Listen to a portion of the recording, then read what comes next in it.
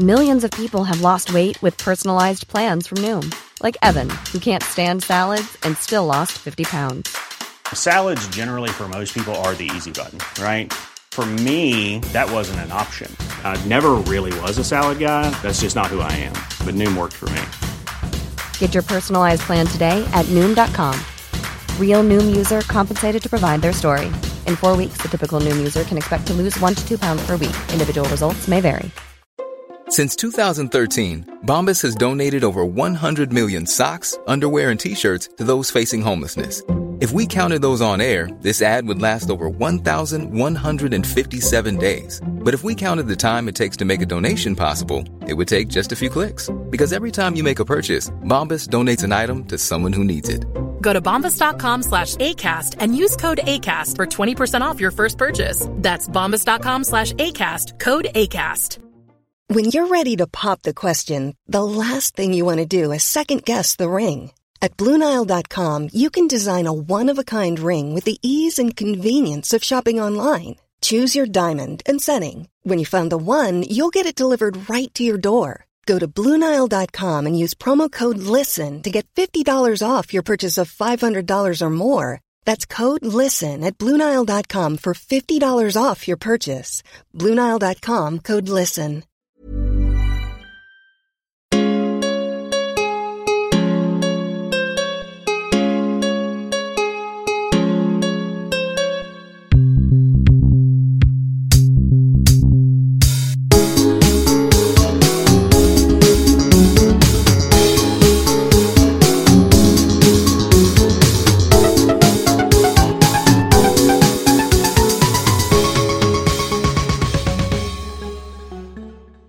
Content warning.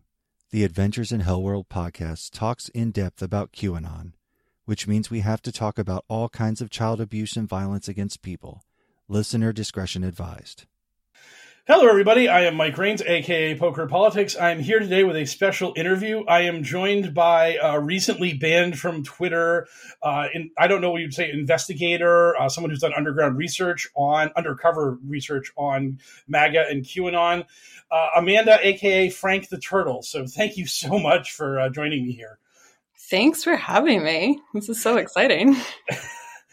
I am always gobsmacked when people find it exciting to talk to me. So how did this all start? How did you start getting into being an undercover investigator into this world, as it were? So I've always tracked like QAnon and the far right and Trump. You know, I went to Trump rallies to protest or to just observe. I've like accidentally walked into the Laura Loomer side of a Laura Loomer rally / Laura Loomer counter rally. Like I just walked on in and no one stopped me. And I've always kind of taken a lot of video and recorded. And I used to write, so I'd write up stuff about some things. So I had that background. And then when COVID happened, my business was not allowed to operate. And I was given very little money on unemployment. So I ended up losing my home when we lost the federal add-on in like September or whatever. And which meant I was, free up of like $1,500 a month, which was rent. So when we got, the $2,000 checks and we got all of this stuff, I decided I would put it to use by beginning to go to rallies and just kind of spy on people, I guess. My intention was just to go to things and like casually record. Not to really be undercover, but you don't really have a choice at these things because you wear a mask or you don't, like you're press or you're not. So, people kind of would just talk to me a lot and see me at multiple events, and it kind of just spiraled from there. So not wearing a mask was your basic, that was your undercover uniform, was being like a sort of, I ain't afraid of this COVID, it's all a hoax, and the 5G rays are causing it, and burgle. So people were just very comfortable with you because you were mask-free, and thusly you were one of us, as it were, to the MAGA QAnon people. Yeah, well, I mean, I look like one of them, right? And I also in my personal life happen to dress in a way that looks very Republican-esque. So for the November Stop the Steal rally, I wore a mask. And then December, I was like, this isn't safe. I can't do this anymore. So I took the mask off, and just went normal faced. And that pretty much sealed the deal. Yeah. I mean, you don't even I would say it wasn't until about May that you would see reporters without masks on. So that's all it took. Yeah. So being maskless and also having a beautiful white skin was just this perfect entry point into their world. So who was the first what we would call quote unquote big name that you ran into that you were able to get access to and have a conversation with? So I did the Stop the Steal rallies, which obviously the third one ended up being the insurrection. And that was where I decided to go to CPAC. And I got a ticket to CPAC, and I also went to a fundraiser at CPAC, private fundraiser for Marjorie Taylor Greene, Paul Gosar, and Laura Loomer.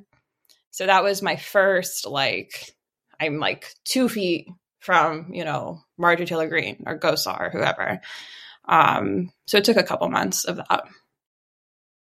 Yeah. So that is really interesting because I didn't know that was Gosar, Taylor Greene, and Loomer all together? Were they on the stage at the same time or any of that kind of stuff? So it was a group called Republicans for National Renewal.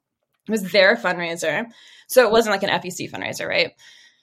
It was, an open bar, here's some speeches kind of situation at the Rosen Hotel across the street from CPAC. So it was pretty small. Yeah, so that's really interesting to me because Loomer is such a aggressive Islamophobe and just kind of all around terrible person that even Gosar and Marjorie, I mean, on the gradient scale of terrible people, they're a 9.6 or a 9.7, but Loomer's a perfect 10. So it's really surprising to me that they were Laura Loomer has really no chance of holding elected office in America, is basically actually a crazy person and an open racist, but we're still cool with being with her. It's still okay to put my arm around her and be don't forget, this was Saturday night at CPAC. Friday night at CPAC was AFPAC. Nick Fuentes is America First, and Gosar and Loomer were both speakers there. And I know Gosar's basically a Nazi. I mean, I'm going to actually push back on that. I'm going to remove the basically from that sentence. Fair. Gosar is a Nazi. I mean, he's the guy that literally had his family run a campaign ad saying he's terrible. Please vote against him. He's so bad.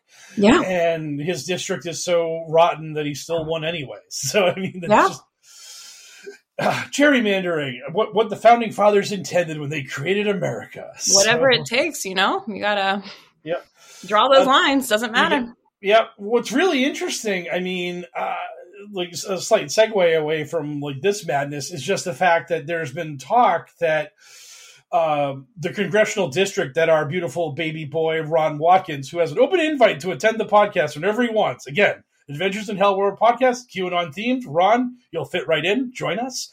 Ron, I will make a podcast if you come on mine. Listen. Yes. The Amanda Talks to Ron podcast. Roncast. What do you think? Roncast with Q for the O and Ron. But what I was going to say is there's been talk that the district that Ron thinks he's running in is going to be the district they're going to exile Gosar to. That because Gosart's currently in the Arizona 4th, they're talking about making his district the Arizona 1st, and that's where Ron is running right now, is the Arizona 1st. So oh my god, I've never wanted something more. I literally have never wanted something more. You want hot Watkins on Gosar action, as it were.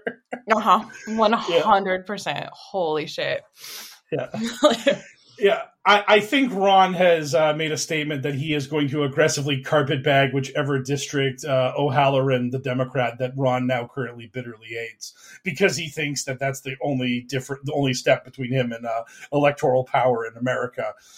And I don't think Ron understands that he's going to have to run in a Republican primary where he's going to have almost no support anyways. But my one promise to you and everybody else is that if Ron Watkins were to somehow make it to the general election, I will take a leave of absence from my job, and I will go to HuffPo, Vice, anyone, and be like, give me a press accreditation. I'm road tripping to Arizona.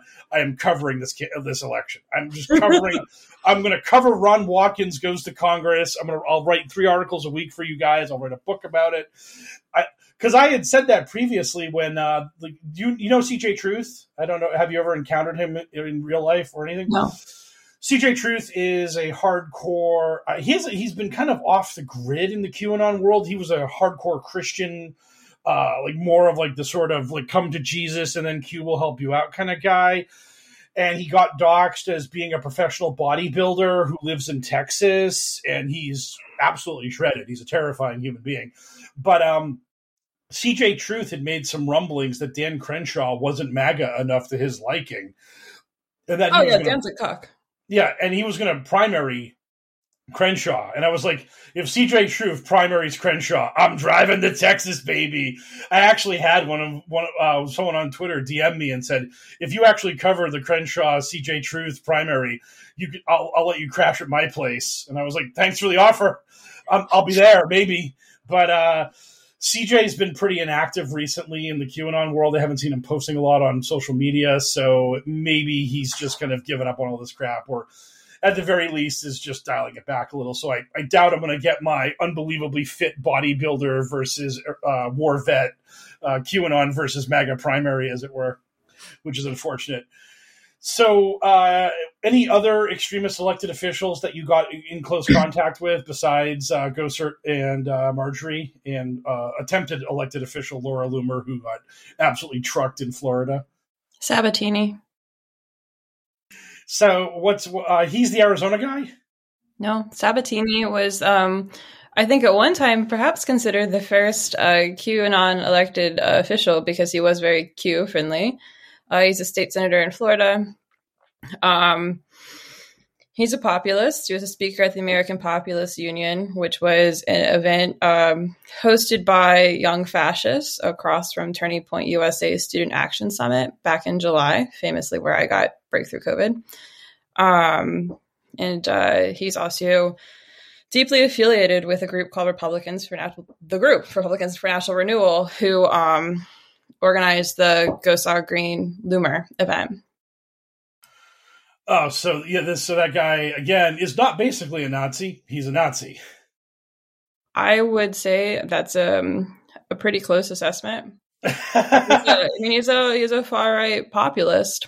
Yeah, which yeah, that he's smoke him if you got him. If it quacks like a duck and all that stuff. Yeah, yeah. So that same group is like also affiliated with Joe Kent. So like. And Joe Kent and Sabatini are closely intertwined. And Joe Kent is running for Congress. So Sabatini's not running for Congress in Florida. He's a sitting state senator running for Congress. Joe Kent is running for Congress in Washington. His area would be like where Battleground Washington is. Yeah. He's also a far right populist. That is a very, I don't know, like loaded term, far right populist, as it were. So.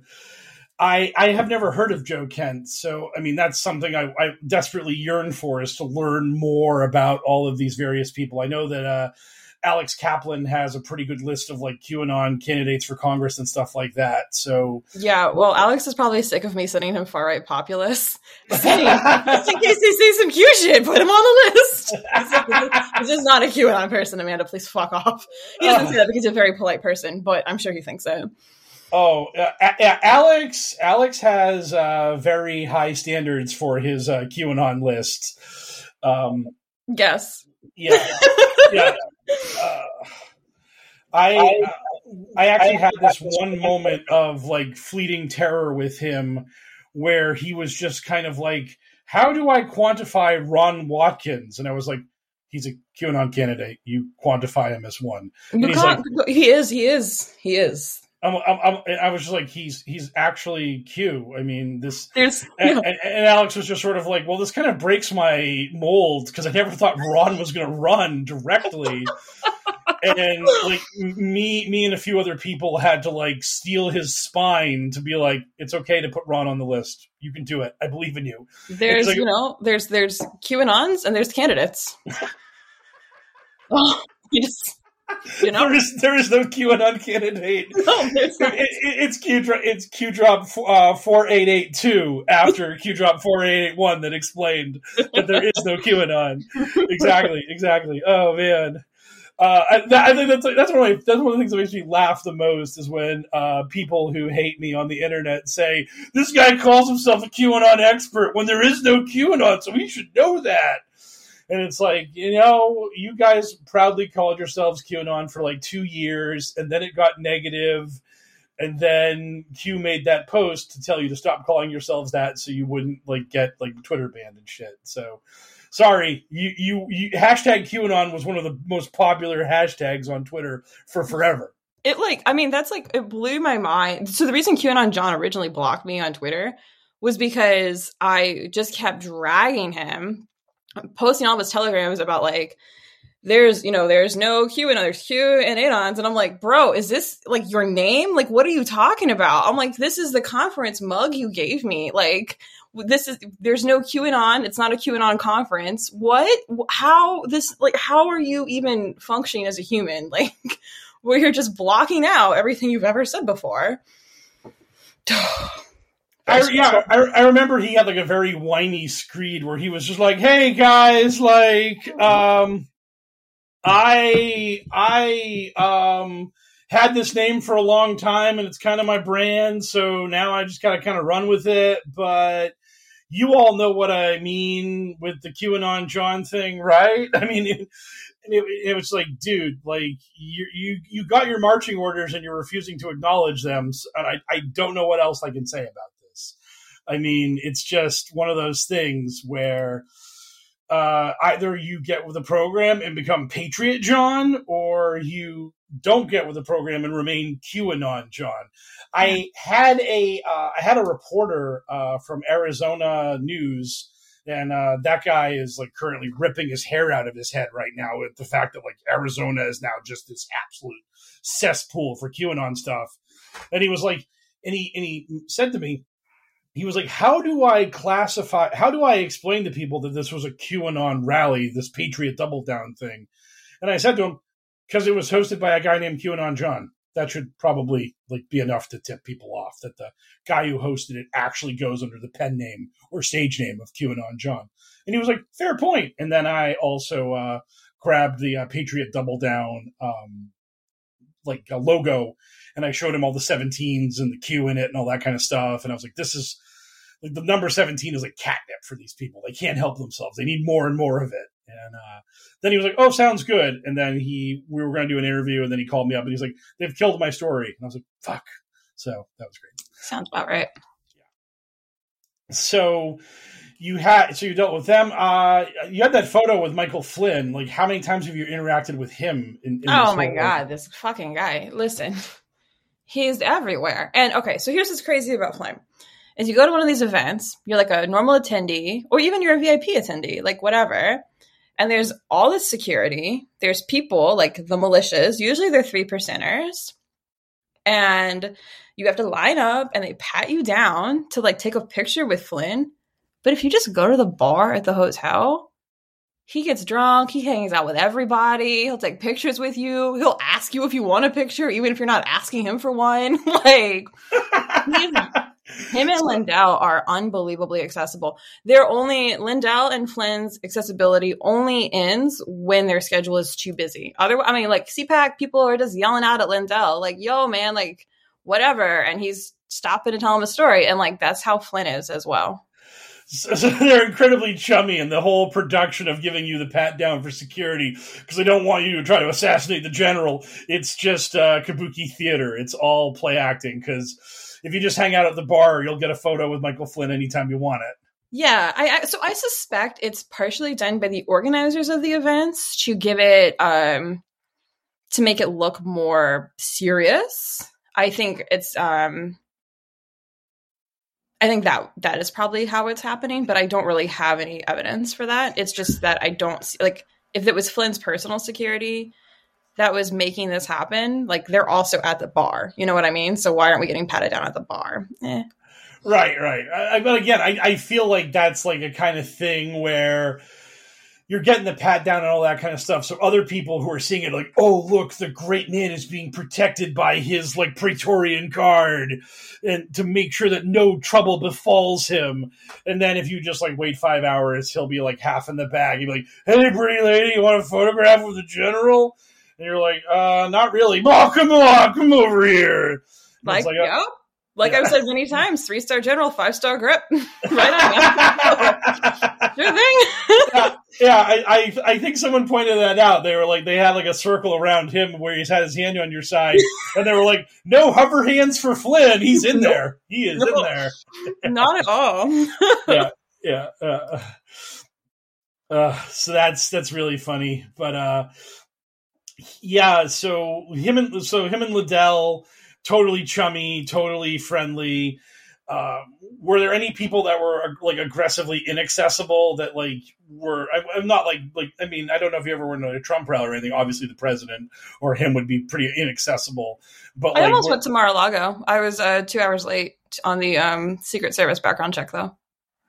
We were almost there. That would have been super interesting. That would have been really cool. Mm-hmm. But were there any other like representatives or any senators who were around that were like difficult to get at, or were like just like, holy crap, this person's like walking right up to me? Like, this is bizarre.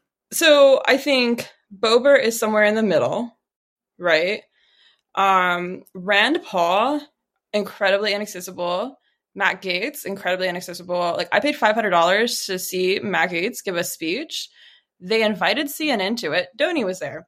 No, Donnie wasn't even there. Donnie was like off. He was like, there was another camera crew. He's like, I'm near the venue, but not at the venue. C-SPAN, CNN, everybody, $500 to see this guy. And he comes in, gives a speech, and walks the fuck out. 500 of my American dollars I'll never get back. Yeah.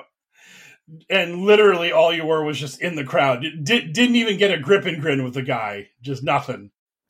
There were 7 tables of us, but it was outside, and it was at Trump Doral.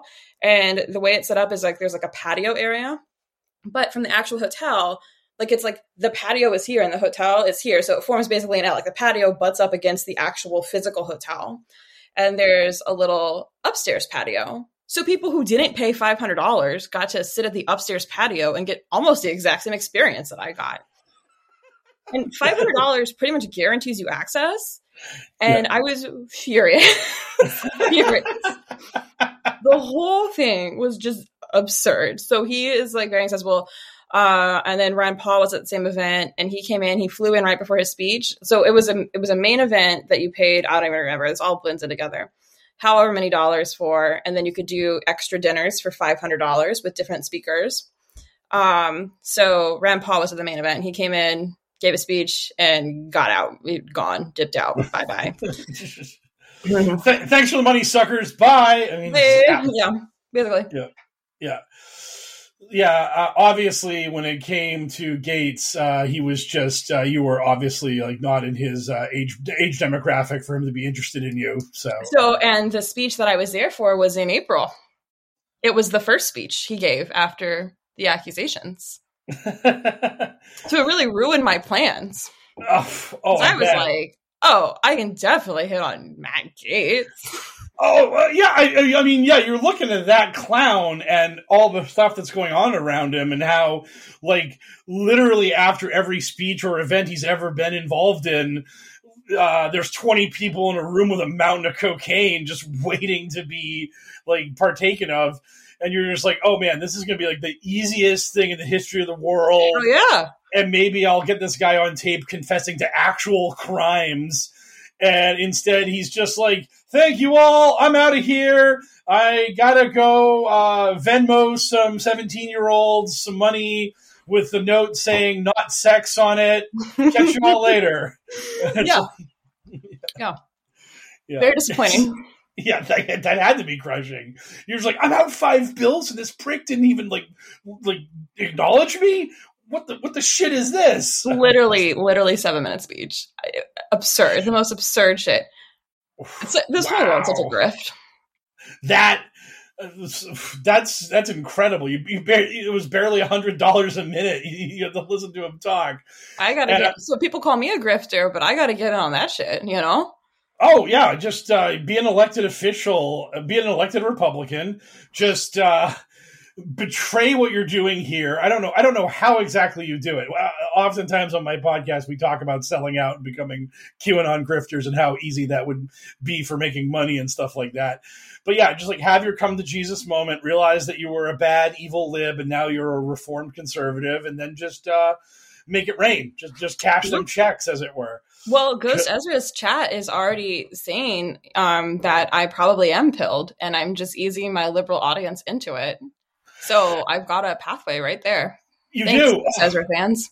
Well, I mean, since he's been doxxed, I mean, you could probably go hang out with Robert Smart in Florida.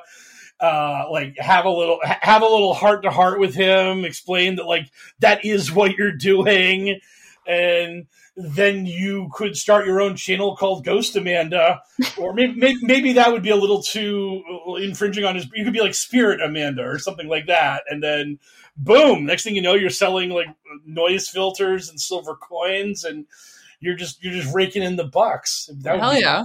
Yeah, I mean that's what this. I mean, what was that's what makes me laugh so much is I forget exactly how it started. Oh no, I think it was like today or it was today. Like I think like Mike Rothschild posted a thing where he was like 4 years ago, this disinformation campaign began and blah blah blah, and then Mike Rothschild plugged his book because that's what you do when you have a book out. And then like Jordan Sather was like, look at this guy plugging his disinformation book, this obvious grifter. And it's like, yo, Sather, you tell people to drink bleach. Like, fuck you. You can't call anybody a grifter when you're for years. I've been hearing Sather in person tell me to drink bleach. Like, no. So did you ever have any actual interactions with Sather at rallies, or did he just like go up on stage? Oh dear, really? Yeah, he was at the VIP event in Dallas, and he got drunk.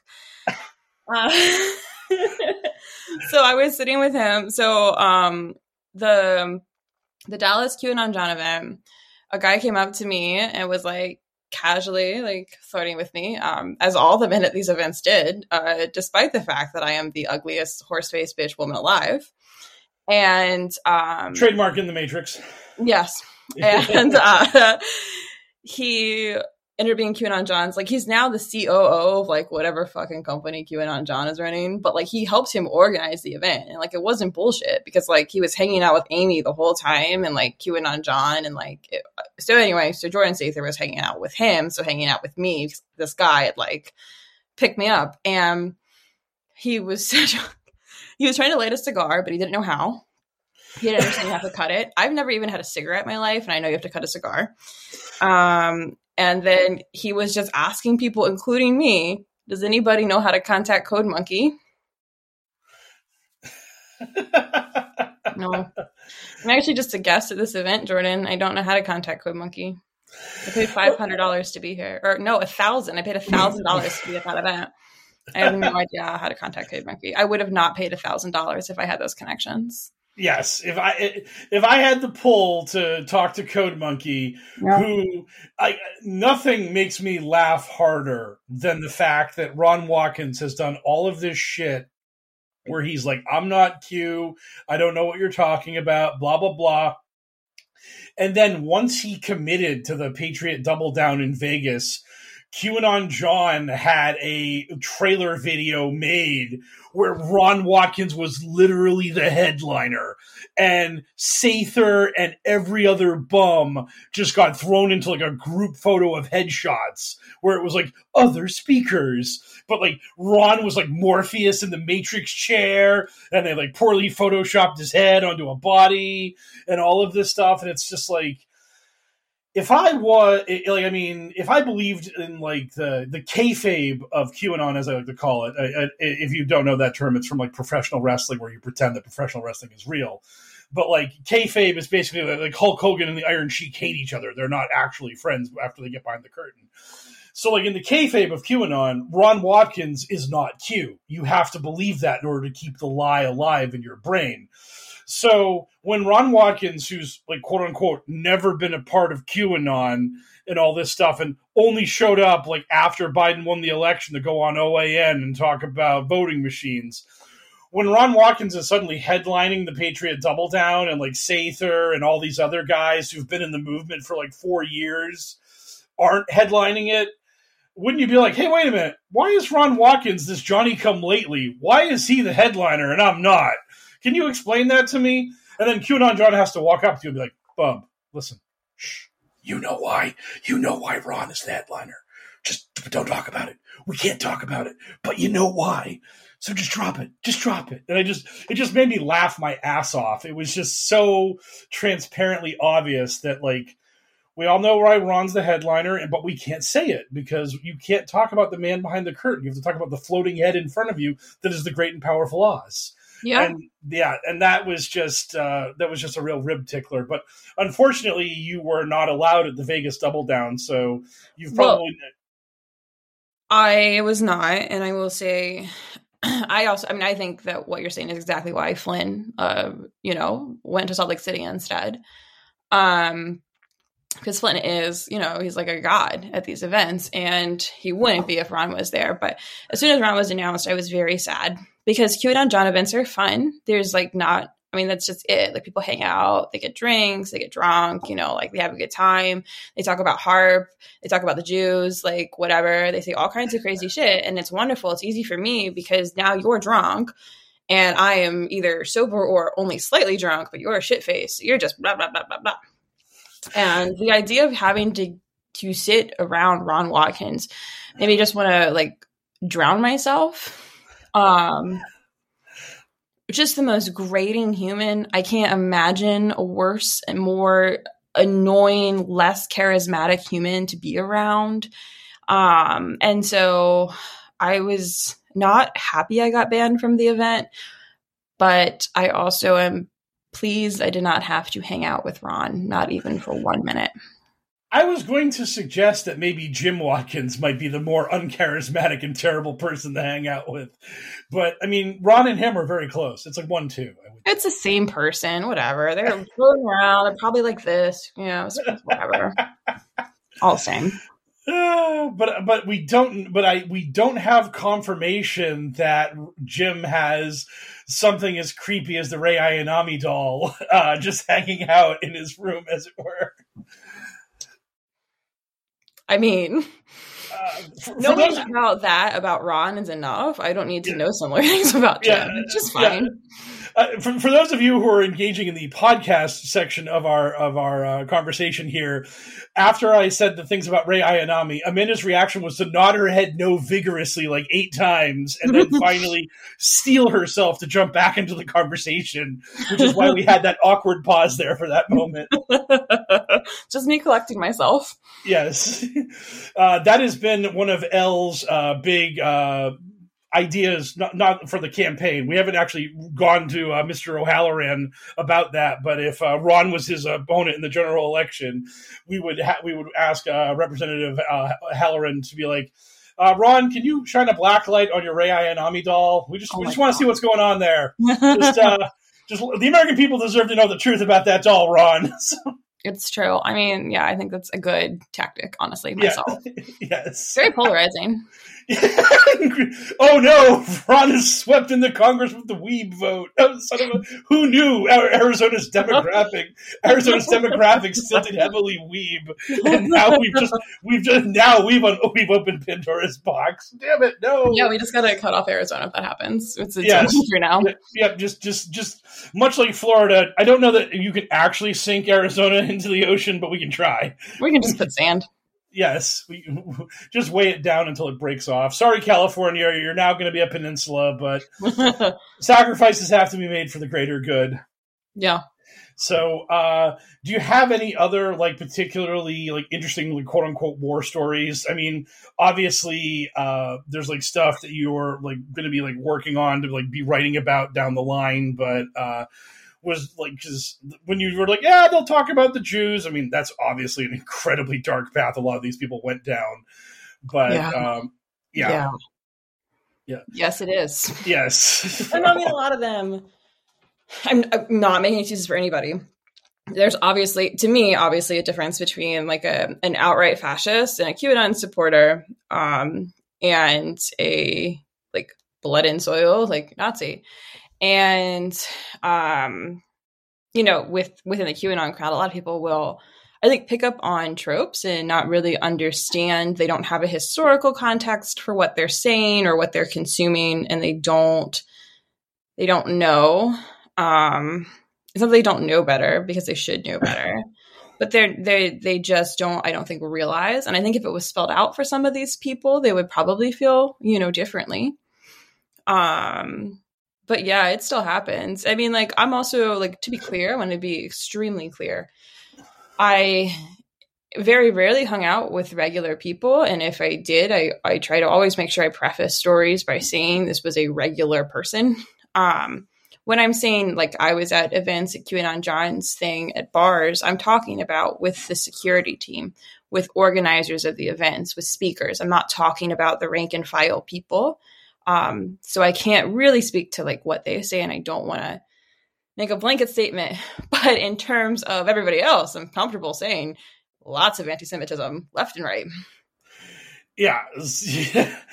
It seems basically almost impossible not to traffic in that world, given the nature of the politics of the movement. I mean, QAnon is just the latest reskinning of the Protocols of the Elders of Zion. And that, I mean, we've had to reskin that like every 30, 40 years, because after World War II, you couldn't say the Jews were the bad guys. So then it became the communists, then it became the globalists, then it became the Satanists. And now it's the communist, globalist, Satanists all lumped into one in QAnon. Yeah. And all of it really, again, is just code for the Jews. That's what this all is in the end. And I do think that, like, the vast majority of QAnon believers probably wouldn't know that. I don't think a lot of people who follow this know what the protocols are, or understand that, like, that literally the protocols is the foundation of the building they're living in. And I don't think they would in a million years know that to be the case. This lets me segue into something I want to talk about a lot with everybody who will let me speak. I can't speak. I mean, I wasn't regularly going to like QAnon shit beforehand, right? Like, I went to that rally that was in DC. That's how I know Travis and Julian. What was it? 2019, 30 years ago, it feels like at this point. But something that has happened is that you go to these events, and some of them are paid, and some of them are free rallies. Some of them are $100, some of them are $500, some of them are $1,000. And it's fun. I mean, like, you're not wearing a mask. COVID doesn't exist. You're meeting people, you're hugging, you're sharing drinks, you're having a great time. You're having a normal life like everybody used to have. And I think that headspace that people were kind of thrown into, where it's like, maybe, I mean, I was super depressed. I was suicidal. Like, I lost my home, I lost everything. And I went to these events, and I'm like, this is incredibly dangerous for people to do, because I'm pretty solid in my beliefs. But like, I can see how people would be pulled over. So if, I'm super into QAnon, and my friend Brenda's on the fence and pretty apolitical, and I say, Brenda, come to this rally. And then we go to the rally, and then everyone goes to the bar afterwards. And we go to that one bar in the city that everybody knows, they're kind of Republican. You don't have to wear a mask, like, whatever. I see, like, how you, even if it's in the back of your mind, just kind of breezing by it, the racial components, the anti-Semitic components of it. And just because it's nice to feel normal. And, that's not so true now, but it was super true in February, March, April, and I think it's secondary for some people. The beliefs are secondary. The people that got recruited over the past, year and a half. Yeah. And that sense of normality, I mean, it was it's nectar, it's ambrosia. It's something that people were so desperate to have. And that is one of the reasons why QAnon got that big shot in the arm in 2020 from COVID, was that the world was dealing with this event that no one in this generation had ever seen anything like it. You had lockdowns, everything was going crazy. And people wanted fast answers. They wanted a reason and a justification for why they were dealing with this shit, and QAnon gave it to them.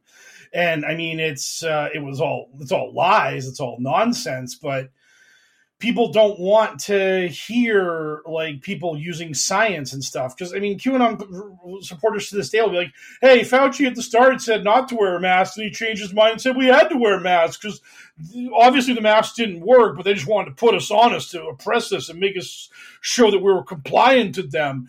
And that's the thing, is that to these people, changing your mind and accepting data points as they come in is a sign of weakness. They just want hard, fast answers that tell them what's going on and what's right and what's wrong, and period. That's it. Yeah. Yeah. Well, One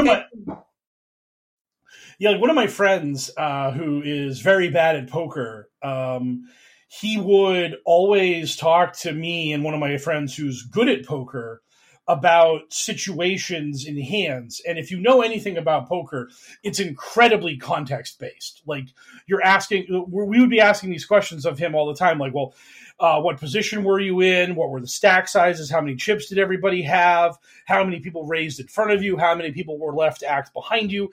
Because everything is context. And he didn't want that.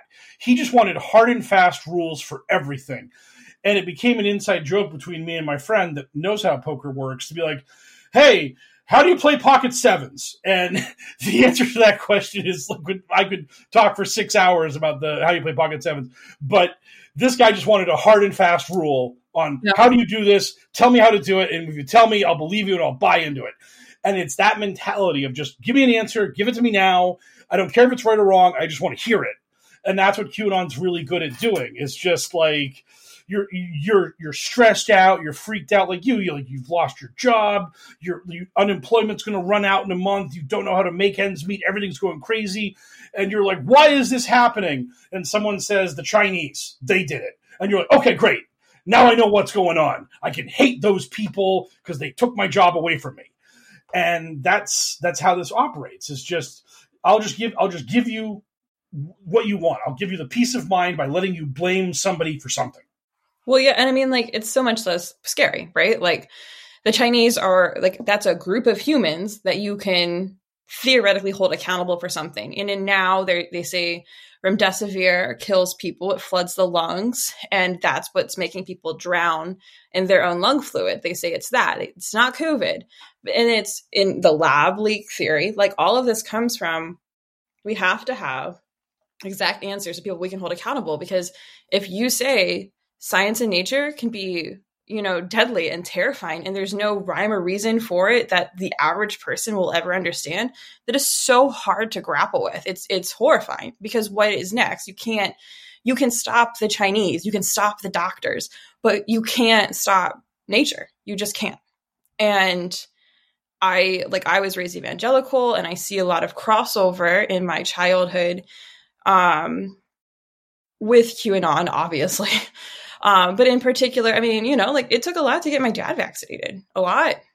My dad got vaccinated in August after I had breakthrough COVID. It took that. My sister being like, get the fucking shot or don't come to Thanksgiving at my house, And it's just, oh, well, God, I rebuke the virus with Jesus. Because they're, again, like, at that point, now the virus is an enemy that is tangible in a way, because it's Satan's doing it, and you have God to rebuke it. And it's the same concept, and it's exhausting. It's like why people are susceptible a lot of times to things like, oh, Sandy Hook was fake, right? Because it hurts your brain to think that someone could kill so many children. And it's just easier to pretend it didn't happen. It's just easier. And I mean, that's not true for like an Alex Jones or like whoever, but for like rank and file normal people, like, that's so much easier to believe. Julian's Rum, who's a big time QAnon promoter. I remember this was pre-COVID, but there was like a mass shooting, like all of this crazy stuff happened in a week. of time. And Julian made a post that he said, quote, "If I hadn't found QAnon, this week would have been overwhelming." And that is so much about why this is seductive to people, is what you were saying. Like, people doing something nefarious or evil, or the devil and God moving pieces on a chessboard, makes a lot more sense and is a lot more tolerable to people than thinking that a bat got near a pangolin, and then the pangolin got the virus from the bat, and then a human got the virus from a pangolin, and now the whole world's infected with this shit. Just like random weird stuff happening in nature is so freaky and chaotic. And just to think like all of this stuff doesn't happen if like that pangolin gets like run over or something, or if the reservoir animal doesn't like manage to get somewhere near humans. Like the butterfly effect is so massive and boggles the mind that you can't even comprehend it. So you just kind of reject it, and you're like, no, this had to be a nefarious force. This had to be like some evil entity doing the terrible thing, because our minds want to balance the scale. A terrible evil thing requires a terrible evil actor. It's why, like, it's like the Holocaust, worst terrible thing, but guess what? We have the Nazis, so that makes sense. But I don't know what the Venn diagram of COVID denier and Holocaust deniers look like, but good analogy. but I'm saying it's. No, I know. Yeah, but because of like no, there's like it's like 9/11. It's like you don't want to think that it was 19 jamokes of box cutters who actually took down the World Trade Center and put a hole in the Pentagon. You want to think that it was the global cabal. Like the JFK assassination, you don't want it to be some dickhead making minimum wage, pointing his $10 gun out a window and blowing away the president. You want it to be the CIA. You want a bigger, better, badder force behind the act of evil, because that makes the world less chaotic and traumatic. You don't want jamokes being able to pull off incredible feats of terrorism and violence, because if they can do that, like, your whole world is shattered. It's like Sandy Hook. You don't want to believe that some idiot can just walk into a school with a gun and kill all these kids. You want to believe like either Alex Jones, where it was fake, or you want to believe that like literally some person from the government like activated this MK Ultra sleeper to go do the terrorism so you take your guns away from you. Yeah. Yeah. It's always got to be bigger, badder, better. That's where it's fun and exciting. Yeah. Yeah. So do you have any other kind of like just thoughts, war stories, parting comments to throw in here? Because I've taken up 45 minutes of your time at this point. So I don't know. Listen, this is so much pressure. You got to be ask a more specific question. Oh no! Take your time. Take your time. I mean, my God, I am incredibly grateful that you're talking here. So whatever. So glad someone is listening. I mean, I think something also that was interesting. So I will say, something I noticed repeatedly was I would hear things in person, and maybe a week or two see hints of it at Telegram, but like if you hadn't heard it in person, you weren't going to draw, like, I knew where shit was going. I'd see, and I'd be like, oh, I know, I remember that speech. And then it'd be 2 more weeks, we'd see some stuff. And then like a month later, I'd see an article about it, right? I have my own conspiracy theory, which is just like a comedian has like, like they do like a test set. I think that a lot of times at these events, they were using us to gauge our reactions and see what pushback we gave, if any, before they would, commit to publicly writing down changes in theory, like, especially as we escalated to remdesivir being the number one killer of humanity. And I thought that was fascinating. And I thought it was, it's also overwhelming because they throw so much at you. These events are very long. The QAnon events are very long. They're very exhausting, and they're so fucking miserable, It's all these dead kids. It's all these raped children, and it's just awful. And like, your brain checks out at some point, and it's like, I would leave events and I wouldn't even remember what people talked about. And it's like, thank God I'm recording it, because I literally couldn't tell you, because I'm just overwhelmed. It's too much information. If it's too much for me, then it's like definitely too much for like the average person who's at these events. Not because I'm smarter than they are, but because like I'm very well versed in it. And like the people who are paying like $500 to go to this stuff, you might think that they're like experts, but they're not. They're just people who are like, I'm so bored. I love this guy's podcast. I love this person running for office, like whatever. I want to go do some fun shit. COVID sucks. And it's like going to like a music festival. Like, like 3 people at the festival, but you go even though there's 10 people playing, right? Like it's the same kind of thing. So I know if I was getting confused and overwhelmed, then other people definitely were. And yeah, it was very fascinating to watch that play out, because I don't think I've ever seen that before. You were watching a comedian working on stuff for his next special, and he's just like sitting there throwing some stuff out, and then he's just like, oh, I'm gonna have to tighten up that one. Okay, that one's right out. Nope, not gonna use that one next time. Yep. Yeah, like I remember like I forget who it was, but there was like one stand-up, and he was talking about how like they threw some guy out because he was a big time comic, and he just like showed up at the Laugh Shack or whatever, like totally out of nowhere. And he got up on stage. He's like, "Hey guys, I'm gonna do like 15, but this is all new material. Please don't get out your phones and record it, because I'm just trying. I'm workshopping here with you guys because I'm an unannounced like comedian, and maybe I'll tell some of my famous singers to make you happy at the end, but I'm just trying to do something." And like some asshole like immediately pulled out his iPhone and was just like holding it up, like, and he was just like, "Okay, get him out." And the guy's like, "Whatever, bro." And it's just like, it's just really funny to think that like these guys are going to these conventions or rallies, and they're just sort of like, I got a new angle on how ivermectin is going to save us all, but I'm not exactly sure if they're going to buy it. So let me get up there and like just see if I can do my little song and dance and talk about it. And then he like suddenly he's seen a lot of heads nodding and people, and he's like, yes, my new ivermectin spin is connecting. And then like a week later on Telegram, he's like, ivermectin proven effective. And it's just like, yes, I got a winner here, baby. Frontline doctors, I'm going to be getting my residual bonuses from those people when I send my affiliate link to get people to get their prescriptions. Yeah. So in Kentucky, at the Brad Barton event, the 9/11 memorial event, at the VIP event, the night before the main conference, Dr. Brian Ardis, chiropractor, was giving a speech about remdesivir, being responsible for killing everybody. And he said, how many people died in the Holocaust? And nobody answered, which was probably he'll never make that joke or ask the audience that question again. Like, it's not a joke, but like, you know what I mean? Like, it was such a weird, and like nobody knew how to respond. I didn't know how to respond. Like, is this a trick question? Like, is this like a Nick Fuentes cookie thing? I don't, what's happening? If I say 6 million, do I get booed out of the building? Right. Do people start pelting?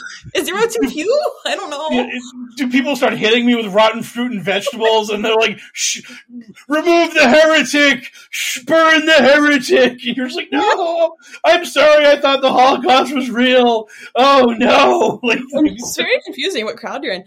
But lo and behold, 2 weeks later, Brad Barton posted a telegram that the Holocaust Holocaust was happening again, and that the hospitals were the modern day gas chambers, because they shopped it. It no longer was like, it's no longer like a back and forth. It's like a direct, the Holocaust happened, so we're just going to say it's the same as the Holocaust. And it's, this trickling down effect. And I would see influencers and media who I like was Facebook friends with and, like texted with, and they would, I don't think that anybody knows them outside of the sphere that I was in, but they, they did the circuit, they go to all the events. And it's hard to see what their followings are like because everything is so fractured and spread across. I mean, even Matrix only has 24,000 Telegram subscribers. And I have 32,000 followers on Twitter, Jeff. So if you're listening, just remember that.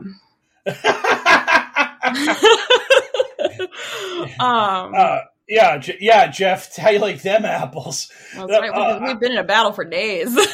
What makes me laugh so much was when Sather just dripping with jealousy was complaining about 107 having an Aston Martin, and it's just like, oh my god, Jordan just thinks that it's his birthright to have that beautiful car, and it's been denied him by this cruel grifting huckster, and it's just so hilarious. Like, I mean, so funny. Like, I don't sit around like spending my time on Twitter being like, here's something terrible Major Patriot said, and God damn you, Travis View, for having a nice house. That should have been me. Oh, you took it on. It's like calm down, dude. Like, it's insanity, and I really need my Twitter account back just so I can point out to Jeff that I have more followers than he has.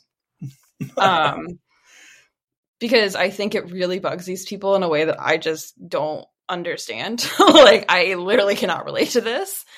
And I guess it's because maybe part of it's because they've been like so like deplatformed. And maybe Jordan's like, if I could just have Twitter again, I could be Mike Rothschild selling all of my books. Who knows? Oh yeah. I mean, I think that's absolutely something that's a part of it, is that they just see people. They just see people having more success in the field, and to me, it kind of shows how just like empty QAnon really is. Because to me, I have my little hidey hole. I have my Twitter feed. I do my podcast. I'm living my life. Would I like things to be bigger, brighter, better? Obviously, everybody does, but I'm not like sitting around every day like comparing my follower count to like bigger QAnon debunking accounts. And also, like, there are people like you, like Sarah Hightower, like just people that just do so much work and are so just immersed in this stuff. And I see what they've done, and I'm just like, God damn, they're like just doing way more than me. I'm just sitting here like trying to piece this stuff together on social media as best I can and just kind of dunking on these clowns, because like, to me, all I am is just like this bright. All I want to be is like this bright warning light saying, do not go into QAnon. These people are trying to take your money. They're trying to ruin your life. They're trying to damage you as a person. And I understand that I am, but like that I'm just guarding one door on a building that has like 4 sides and like 3 doors on each side, and people are getting into that building, all these other things. But I'm like, this is my door, and I'm not letting you through. Go some other way to get in, and that's it. And I'm content. I'm the happy little clam doing what work I can for that, and I don't worry myself about somebody else having an Aston Martin. I don't worry myself about someone having this giant follower account. I just want to do what little I can, because we had talked before about how you've done all this work in the field and stuff like that, and you've told people touch grass, which means like get engaged, be on the ground, be in meat space, actually engaging and doing stuff like that. And that is a motto that I find to be incredible and very thoughtful.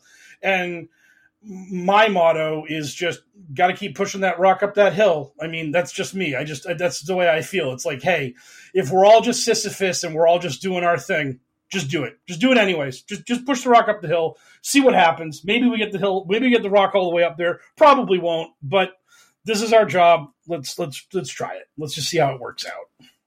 Yeah, I mean, people have messaged me to tell me that, like, I mean, because, when I was actually on the ground reporting stuff, I only had like 3,400 followers. And it's really, I've gotten a lot of pushback from people, and it's incredibly hypocritical to me that people are giving me pushback, because for a year I was regularly tweeting, and like I was being retweeted by large accounts like Travis, like Mike. And I'm so sad I didn't know you during this time. It like literally like a week before you got doxxed. Like I was right as I got doxxed. Yeah, and I couldn't help you at all because I was doxxed. Right, because like someone was like, these people are meddling in school board elections. What do I do? And then I talked to somebody, and they're like, go find Frank the Turtle. They know a lot of stuff about this. And I was like, sounds good. And I was like, hey, Frank the Turtle, I'm a moron that needs help.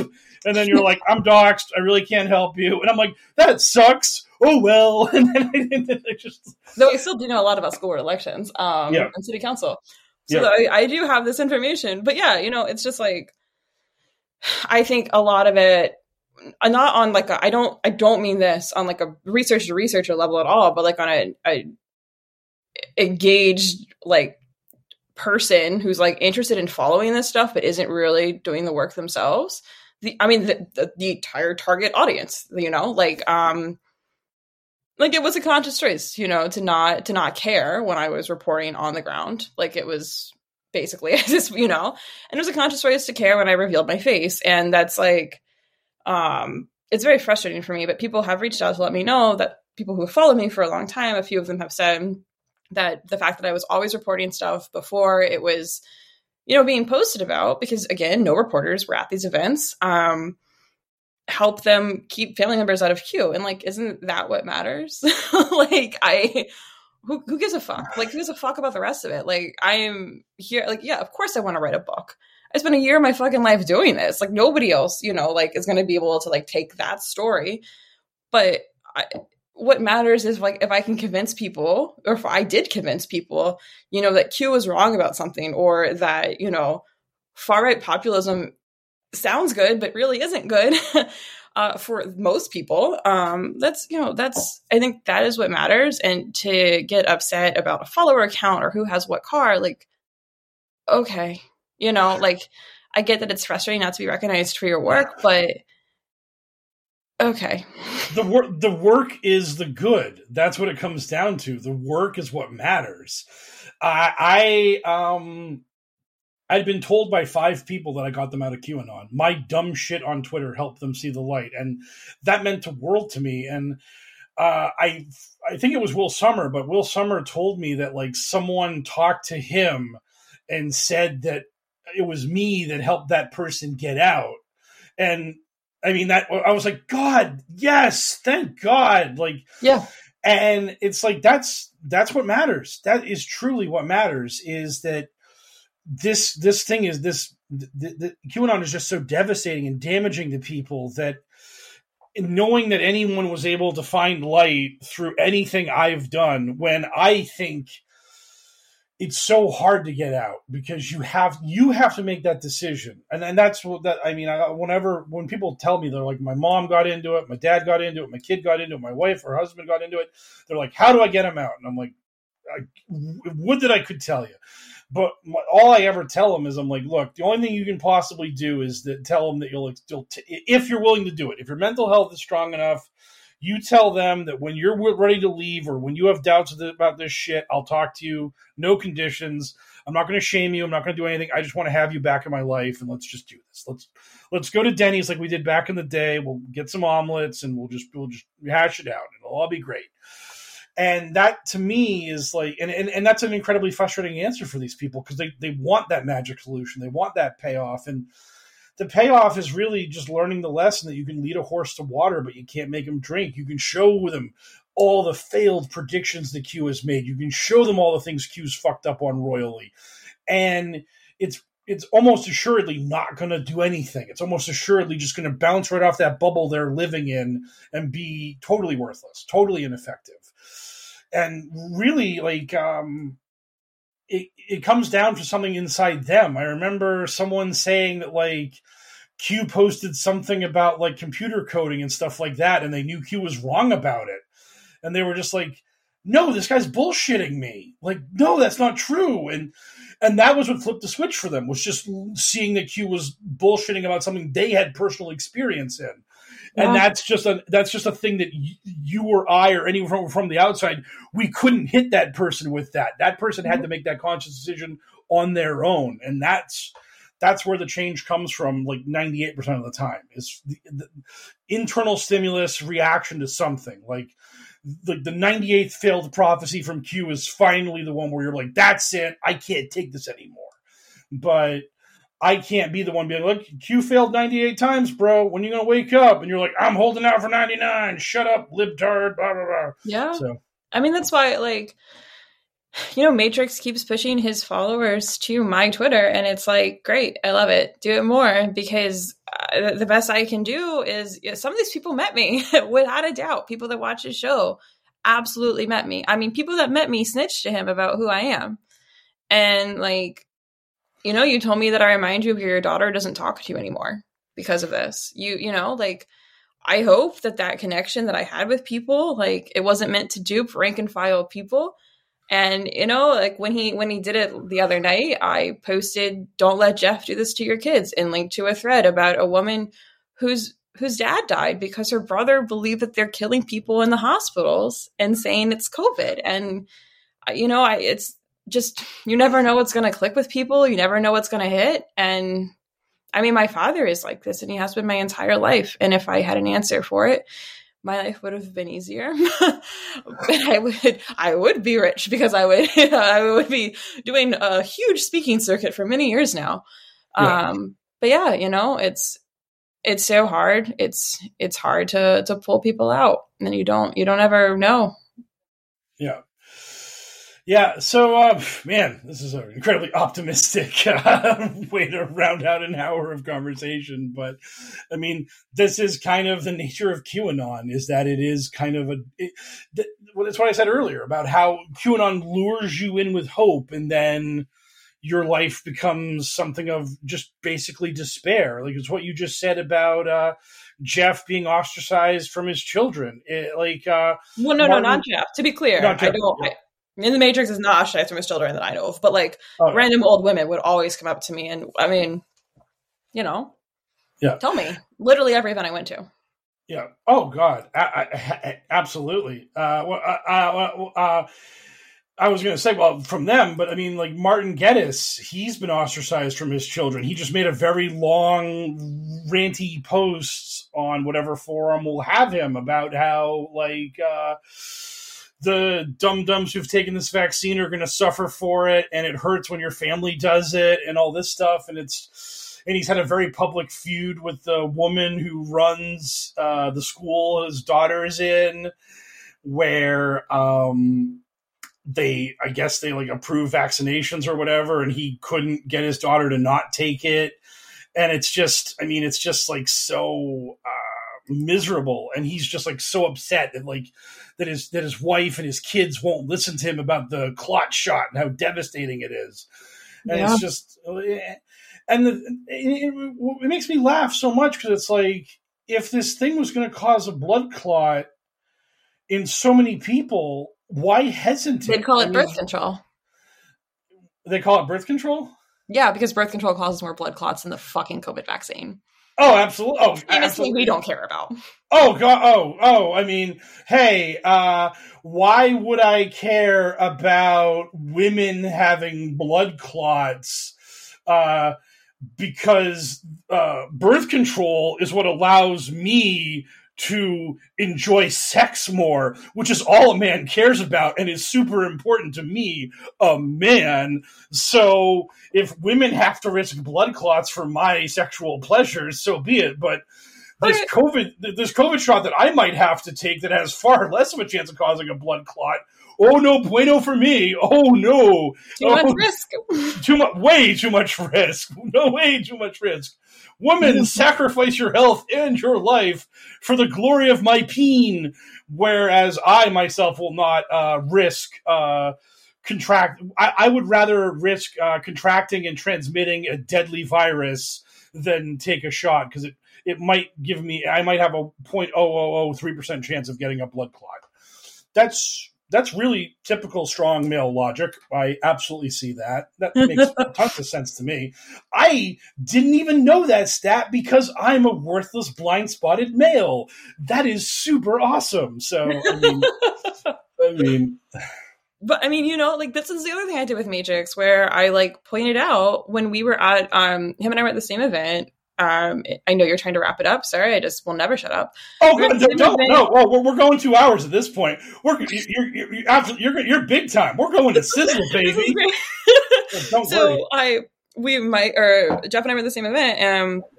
It was in St. Louis. It was in an abandoned mall, and I said it had no air conditioning, which wasn't true. It had light puffs of air conditioning in one section of the food court where the event was. So MAGA Twitter got all over me for exaggerating, but it basically had no air conditioning. It was so hot. I was sweating the whole time.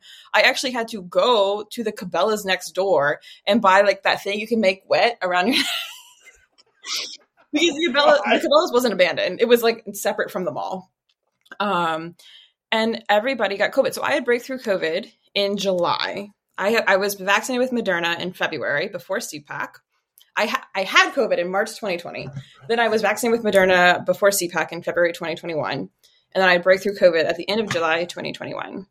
And so by the time this event in St. Louis happened, which was like around August 24th, I was good to go. I'm like, I'm an immune god. I can do whatever I want.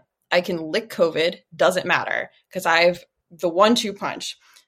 Turns out that was a good prediction because everybody got it. Everybody was so sick. I'm Facebook friends with all of these like media people, speakers. My Facebook feed was just everybody like, ivermectin works, feel great. A week later, they would be like, I still have the chills. I'm still so sick. I'm taking extra ivermectin. And it's like, okay. You have all these posts about how miserable you feel. When I had breakthrough COVID, I lost my sense of taste. My sense of taste was wonky. It was gone. And then it was wonky. And like hot coffee tasted like vomit for 2 weeks. So I could only drink cold brewed coffee. And like for a week, it could only taste like very sour or olives. So like sour and briny. And I was like working out, like lifting. My arm was broken. So I was like lifting weights, like with one arm. I'm like running up and down the steps as cardio. I shared drinks. Like I was drinking a drink at a bar with my friend and she was drinking the same out of the switching cups. She didn't get it. My arm was broken. I was staying with my mommy who was like having to like cut my steak for me, you know, like make my bed for me, like very close contact. She didn't get it. Her like unvaccinated boyfriend didn't get it. Nobody fucking got it from me. And these assholes are all sick and giving it to each other. And so when In the Matrix was driving all of his viewers to me, I posted one of the screenshots from Facebook during that time period. And I said, Jeff, look how sick your friends were. Why do you want this for people?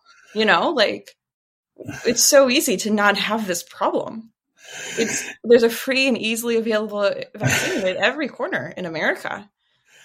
Well, yeah. Well, I mean, Jeff isn't one to truck in reality, seeing as how he famously proclaimed on his show that when we got to the bottom of the 2020 election, Trump was going to be declared the winner of California. Not just the election, but California, which is one of my favorite things about QAnon, is this belief that they are both this incredibly persecuted small minority of Americans trying to wake up the rest of us, but they are also just the very bleeding tip of the spear of this vanguard of Americans who want freedom, and that secretly everybody loves Donald Trump and voted for him.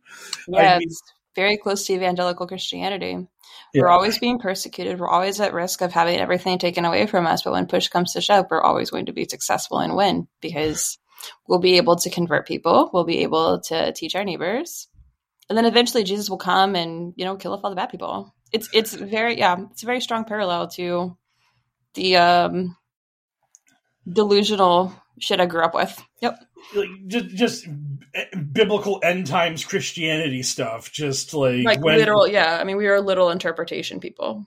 Yes. Oh, I mean, yeah. I mean, this is like pre-trib, mid-trib, late-trib kind of like arguments and debates about that, which is something I've always laughed about when it comes to QAnon, because if like you believe in the Bible and all of this stuff, then sorry, you have to believe in Revelations. You have to believe in the rise of the Antichrist. You have to believe in like all of these various steps happening before the second coming occurs and Jesus kicks everybody's ass. They're happening. The mark of the beast is here. The Antichrist is here. It's probably Obama or, you know, somebody like him. Somebody, I mean, you know, right. And yeah, it's all coming to a head right now. As the QAnon shaman screamed at me as we walked to the Capitol together, it is all coming to a crescendo here and now.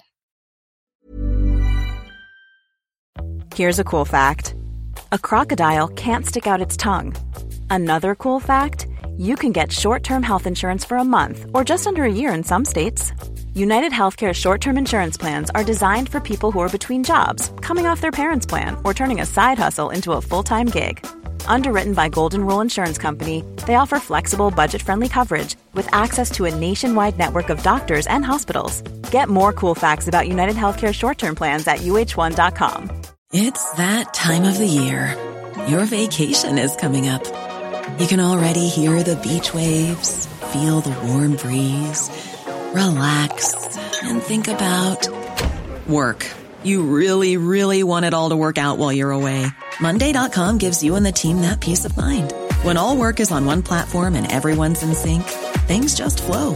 Wherever you are, tap the banner to go to Monday.com.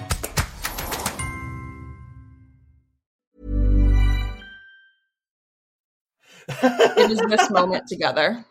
If there was ever anyone in this world that I wanted to share the biblical end times with, it would have been the QAnon shaman.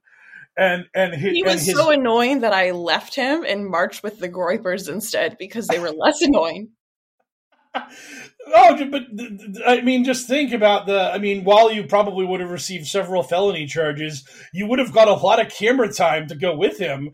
Because the cameras couldn't miss his glistening abs. I mean, they had to photograph that guy every step of his march through the Capitol. So loud. I was one of those people photographing every step of the way. He's so loud. I understand. Somebody, I would drop their handle, but I don't know if they want that, so I won't. But they did message me. They were like, did you want pictures of you on like the body cams and shit from J6? And I'm like, yes. And they said, but none of them are me when I'm close to the QAnon shaman, unfortunately, which would have really given me some street cred, I feel like. If only you had stood in the well of the Senate. So, with him? Yeah. While he's bowing out. Yeah. In that moment, he would have been the Emperor of America, and you would have been his royal consort. I mean, it would have. I think those are the rules. I think that's how this works. Sounds right. Why not? Yeah, I will say he's very friendly. He is definitely full of himself, but he's always taking pictures with Taurus, or he was, probably not anymore. Yeah. Poor guy. Yeah, probably things have changed. His status has changed a little bit, as it were. But I think so. Yeah. I do hear he's an FBI Antifa plant now. So, very sad. He was an FBI Antifa plant the moment he stood in the well of the Senate. They had photos of him hanging out with Austin Steinbart. Who all of quote unquote serious QAnon really hate. Did you ever deal with Steinbart? No, I didn't. But I will tell you, when I was at CPAC, I was at the bar and we were talking about how we were all at J6, and they were saying, it was a lot of like bad actors, like fake people, not Trump people. And I was like, well, not the QAnon shaman. I was like, I've met Jake many times. Yeah. And they were like, oh yeah, no, he's legit. But these weren't QAnon people. These were like, like MAGA people. Right. And it's been very fascinating to track how things have changed. But yeah, sorry. I never met Austin. That's he. You were.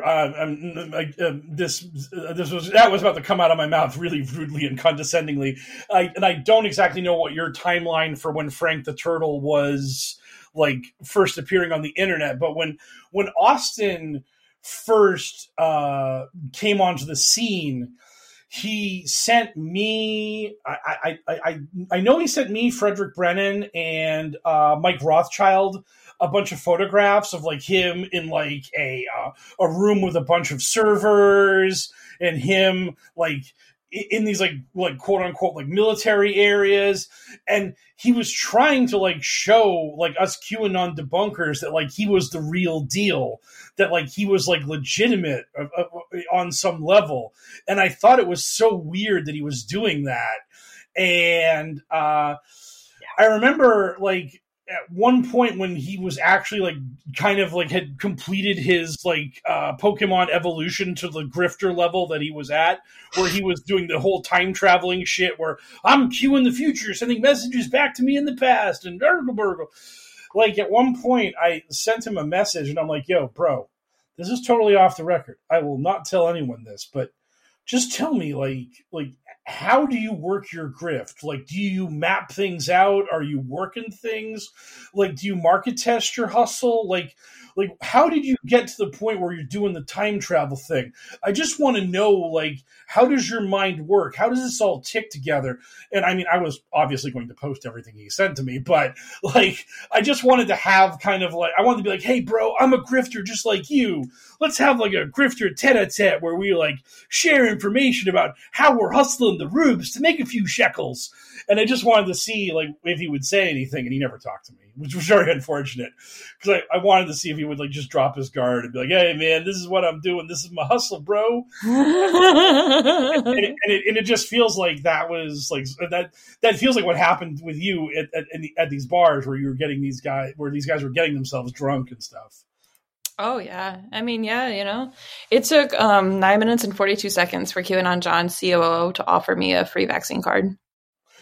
Yeah, I saw you post that on the Intertrons, and boy, were there people that came out of the woodwork say, it's blank, that's not a crime, anyone can print that out, you've got nothing, lady. Except he got it from his job, which he owns, the business, which had a contract with FEMA to administer vaccinations in the state of New Jersey. And it's legit. I've pulled everything. I pulled it within a day of him giving it to me. I'm not an idiot. Yeah. That's the other thing, too, is people seem to think I'm an incredibly stupid person, but I'm not. I have, like, Excel spreadsheets that have so much data on all of these people, and obviously I couldn't give up that information without completely outing myself, but now I can. And the journalist who I've been working with knows this. He knew who he was from day one. I told him everything. Like, this is all orchestrated and all planned out, yes. But yeah, they just cannot control themselves. They literally cannot. Are you saying that we should trust the plan? You should trust the plan. I have a plan. That plan is that I really need an editor to get back to me immediately. We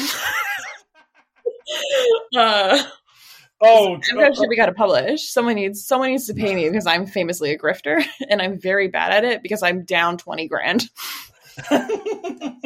Hey, once you get that book made, you'll just plug it all the time, just like that grifter Mike Rothschild, and you'll have the Austin Martin, and life's just going to be a bed of roses. It's going to be incredible. It's so I've like known before I was doing this because I knew Jillian and Travis because we were at the same QAnon rally in 2019. Like, obviously, this has consumed a lot of my world. And I'm sad that my old Twitter account got deleted because they would have seen more engagement between me and all of their most hated grifters. Like going back. And I mean the left and the right. I mean both the left and the right. This is a very universal. Right. No. Yeah. Yeah, it's weird. You shouldn't be able to write about it. And then people are really also mad I have a Patreon, which is crazy. Because my Patreon is mostly me saying, I'm really sorry I can't post much here without outing myself, but I'm going to do a giveaway if you follow me now of all of the shit that I accumulate over these months. Because I have like QAnon John t-shirts, I have like Matrix bracelets, I have Joe M bracelets, I've got mugs, I've got this weird poster of Trump that is like, I don't even know how to describe it. Like, I have so much shit. I have books.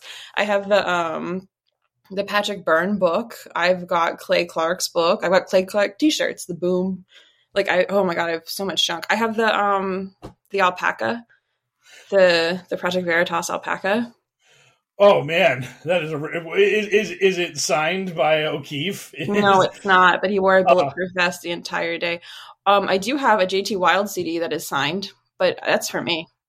Oh, hey, you can't give up the premium stuff. You can't give up the big stuff. I mean, but it says thanks for fighting.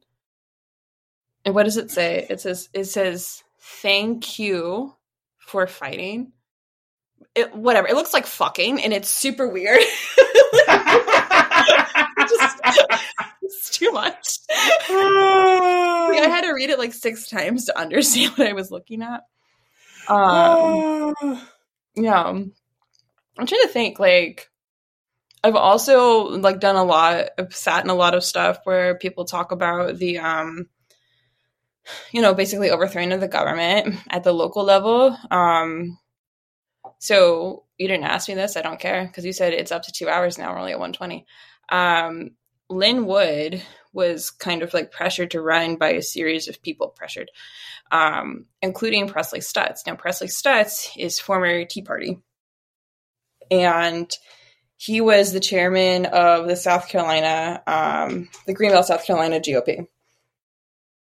And the reason that was able to happen, and I'm like a little hazy on this because it's been a while since I've looked at it, because he's dead. So it's not a problem anymore.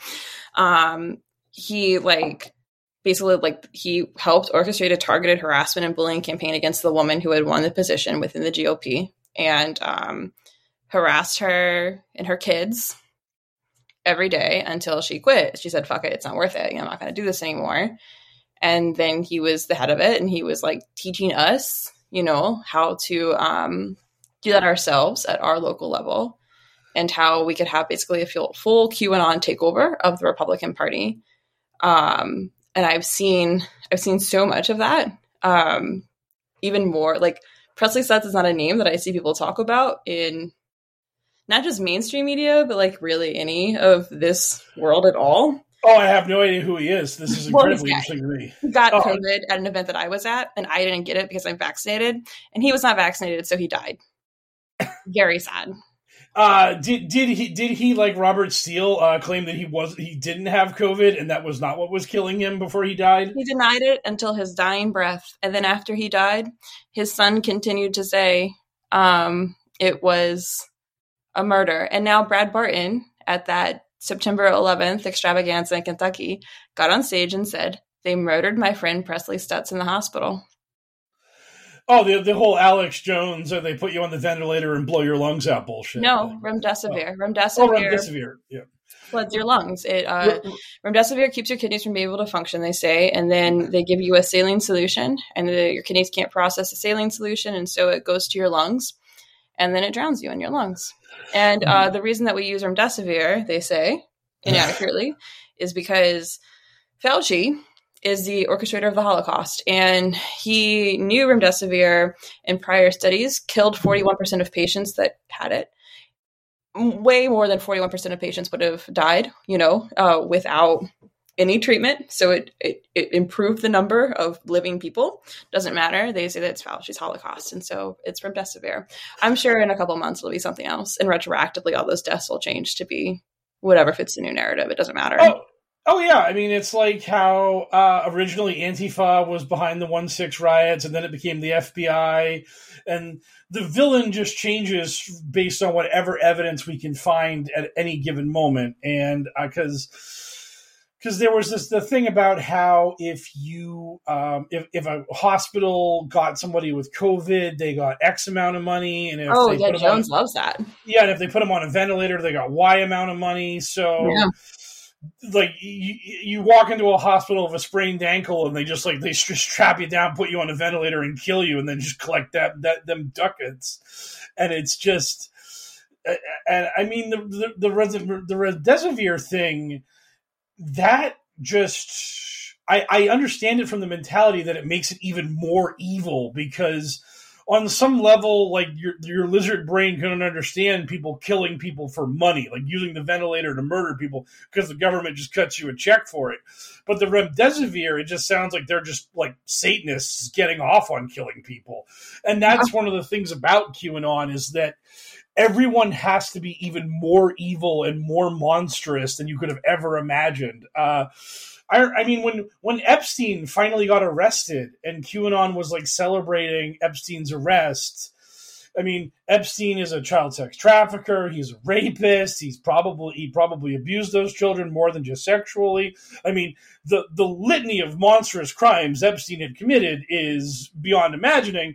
But that wasn't good enough for QAnon. Epstein also had to be a Satanist who was sacrificing children in his dark temple. And it's his fault for having the last name Epstein. He could have a good name. Yeah, yes, absolutely. But I mean, it's like, seriously, guys, like, Epstein's a bad enough monster. We don't have to add the satanic murderer to it. And they're like, nope, got to do it. Got to add the satanic murder on top of it, because that Otherwise, I mean, they're like an addict that has built up a resistance and a tolerance to the drug that they don't even feel anything when a guy gets arrested for running an international child sex trafficking ring. They're like, yeah, it's their whole thing, right?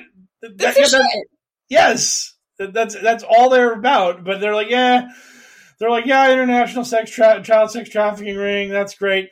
Is Satan involved? Does he murder the kids for adrenochrome?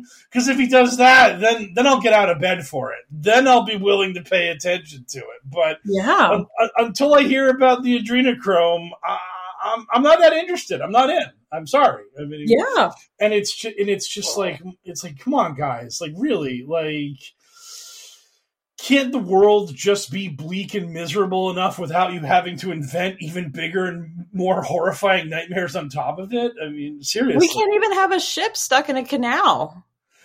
Nope. Yeah. We can't even. That was funny. It was universally funny. Yeah. We can't have that. You know, this bitch. I was at a Roger Stone Proud Boys event in April, and this woman is like, the Abergavenny is full of dead kids. They're panicking because their adrenochrome's going to run out. It's only good for so long. And also, did you see the way it tried to get out? It drew a dick and balls, and that is a sign. Oh, God. Everything's a sign. Oh, God, is everything a sign? It's so funny. A ship is stuck in a canal. It's objectively hilarious. Why are you ruining something funny? Don't understand.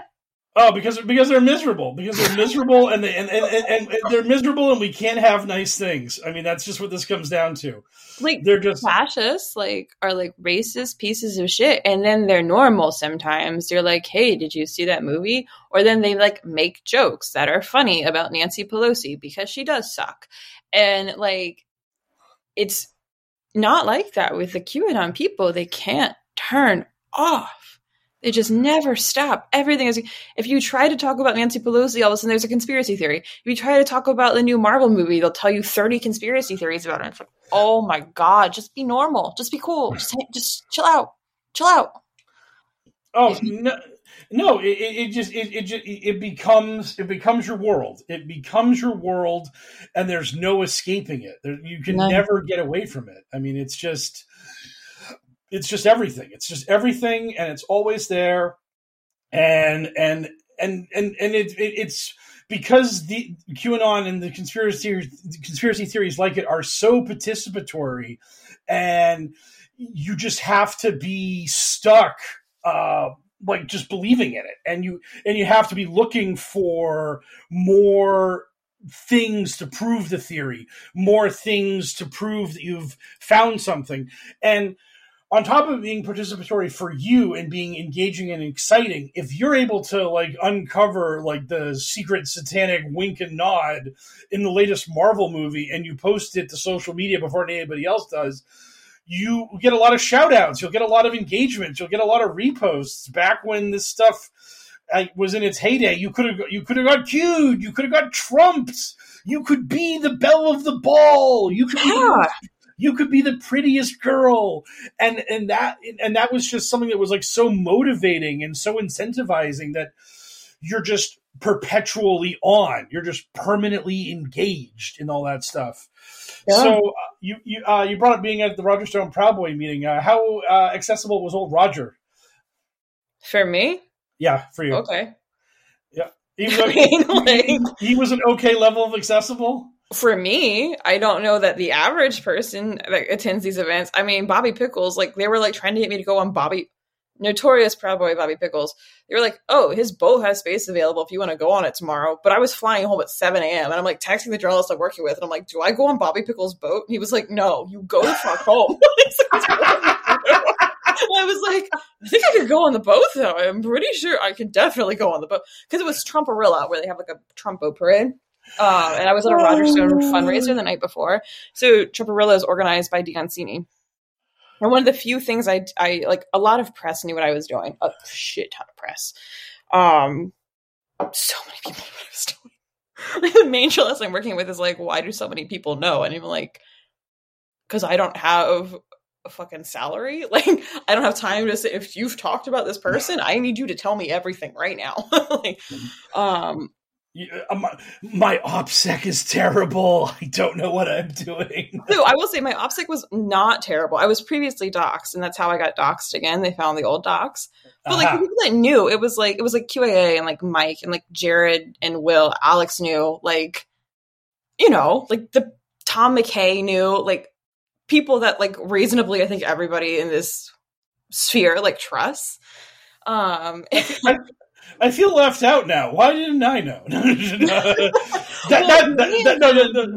Many of them I had like a lot of engagement with before. I mean, like I said, like also a lot of them live here. Yeah, no. So like I've seen them before. I'm just joking now. I'm just thinking to myself that this is now my Austin Martin. This is now my thing that I don't have. Why don't like, people tell me? Why didn't I know about Frank the Turtle? I've been betrayed. I thought I was big time. I'm clearly not one of the cool kids. That's going to be like the entire caption for this podcast is going to be like, I thought I was a cool kid, but then Amanda told me I wasn't. It's funny. If anybody really wanted to dox me, I was on a QAA live stream where we talked about how I'd met them at the rally. If anybody who really wanted to dox me and listened to the rally episode of QAA, the podcast episode, they see my name and my Twitter handle. Oh God, that's. I mean, like, but no one ever. And I knew no one ever would. You know what I mean? Like, I was like, this is too much work. It's much easier to find my previous docs. Yeah, it's like way easier to do. But that reminded me. Like, I think it was after the last HBO. Basically the big reveal of Ron Watkins being Q in the HBO documentary series. Like we Abby Richards had asked me if I wanted to like do like a live stream with her or to like just call into a live stream, because that was like before. I don't know if I had shown my face to anybody before that point, but so I was like, oh sure, I'll definitely do that. And then like the whole thing about Ron like kind of breaking under Colin's question and admitting to being Q and all that kind of stuff happened. So she had this like live stream and there was like maybe like 30 people that attended it and we just had a blast. And after it was over, like some like dude was like, hey man, like your name was on that stream and I saw your phone number and like you better like tighten things up or you're going to be in some trouble.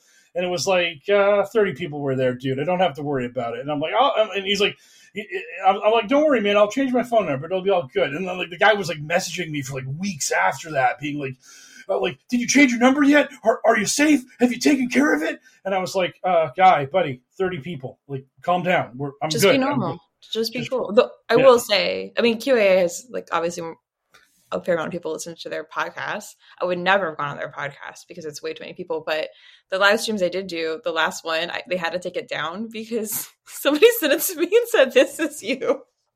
Well, like at that point, my docs was already out. If my docs hadn't been out, that connection would never have been drawn. Like they obviously searched on Twitter and saw that like QA had tweeted that I was on their thing and then listened to it. And I have a very distinct manner of speaking. So, but like nobody was listening. Like, you know what I mean? And it's like the actual fascists I was hanging out they're definitely not listening to the QAnon Anonymous live stream. So like, whatever. But yeah, it's weird. It's weird. You know, a lot of it's just like knowing how people function and like understanding what someone's most likely to do. Yeah. Oh yeah. So, what you're basically saying is I need to title this podcast the interview of Amanda, aka Frank the Turtle, aka Do I Get on the Boat with Bobby Pickles? Oh my god.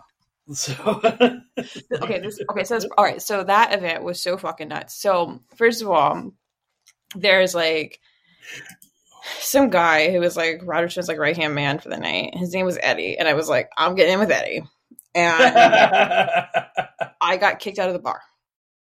Oh God. So I walked into this event, which had changed like 6 venues 6 different times that day.